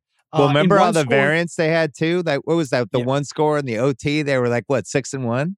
They went, 6-1. They went 7-2 overall in 1-score games during the regular season. That's not happening again. When they won the turnover margin, this team was 5-1. And you know how disruptive that pass rush, and they got a lot of interceptions and sack fumbles and whatnot. But when they didn't win the turnover margin, even if they tied it, they were 5-6. So they had a losing record when they didn't win the turnover margin. They had a great record when they won it. And that's probably going to regress a little bit as well this year. Yes, getting Devontae Adams helps a ton. But, I think that this is a team with a difficult schedule, a difficult division. They now play the NFC West as well. They were a team that played the East last year, NFC East, who's going to the NFC West this season.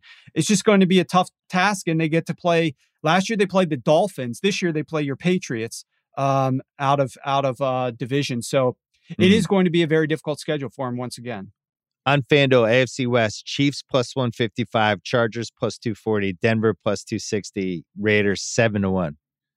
Chargers plus 240. I actually think they should be favored in that division because you figure Staley's not going to do a dumber job coaching the team in year 2. I hope he learned at least from a couple of his mistakes. Herbert getting better. J.C. Jackson. They add Mac. The Rams, they know they have to compete with them in LA, even though nobody cares about either team in LA. I see them coming. All right, we have to go. Give me one quick prediction as we head toward the draft. Anything you're looking at, any sort of monkey wrench you're focused on for the next couple weeks, just like a QB. Like, do you feel like if the Steelers got a rookie QB who could play right away, would you think of them differently? Anything along those lines? I would not think of them differently. I will say this, the Chargers have gone under their win total for 3 straight years. Everybody loves betting overs on the Chargers. Oh, that's good. Three consecutive years, they've gone under their win total. I guess my early prediction, you kind of hinted at this, and I'm going to do a lot more with strengths of schedule over the coming weeks, and we're going to do some more on the Ringer Gambling Show, of course, talking about it. I think there is going to be a team that really surprises some people out of the NFC East. I know that team for you is the Philadelphia Eagles. I mean, you didn't even want to talk about the Giants. I'm not predicting that they're going to be that surprise team, but I'm not giving them time. They can go to hell. You can cut me off. Danny Dimes, year 4, you're in? I'm not in on him. I'm in on the fact that coaching staff last year was absolutely trash in their strategy. And I'm a massive Dayball fan. And I think that team, from a strategic perspective, is going to get so much more upside out of this roster and this offense in general, and their ability to score points and their ability to not punt the football back to opponents. But I will say this, year 1 play caller who is a head coach, it's a lot of burden on the head coach. That's a tough role to have. You're calling saw with Arthur Smith last year. Saw it with Arthur Smith. Brandon Staley's run into it too. Obviously, he's on the defensive side of the football, but it's just very difficult for those offensive coordinators who are then all of a sudden becoming head coaches that have to do that role. So I think it's a team that's going to give some people trouble. And what is their win total here? I think their win total it was 7.5. It's been bet down to 7. So maybe I'm going to let that tick as low as possible. All right. So you're going to be on the Ringer Gambling Show with Ben Solak a couple times as we head toward the draft, because both of you love betting the draft props. And then check out Sharp Football Analysis. The big book's coming out when? July? Beginning of July or end of June. Yeah. Okay. I'm already working on it, deep into research. All right. Good to see you, my friend. Thanks, Bill. All right, that's it for the podcast. Thanks to Warren Sharp. Thanks to Jay Caspian Kang. Thanks to Rob Mahoney. Don't forget to listen to the Prestige TV podcast. We have a bunch of good shows that are in the mix right now. I think I'm going to be doing Winning Time next week on there for the mid-season, by the way. But We Crashed, The Dropout, Super Pumped, All Winding Down. Bridgerton we covered on there this week. And in Atlanta, Rem and Van are doing that every week. So check out the Prestige TV pod. Check out the Rewatchables. Panic Room last week. We have a Bruce Willis movie coming up on Monday night. And I will see you on this feed on Sunday. Enjoy the weekend.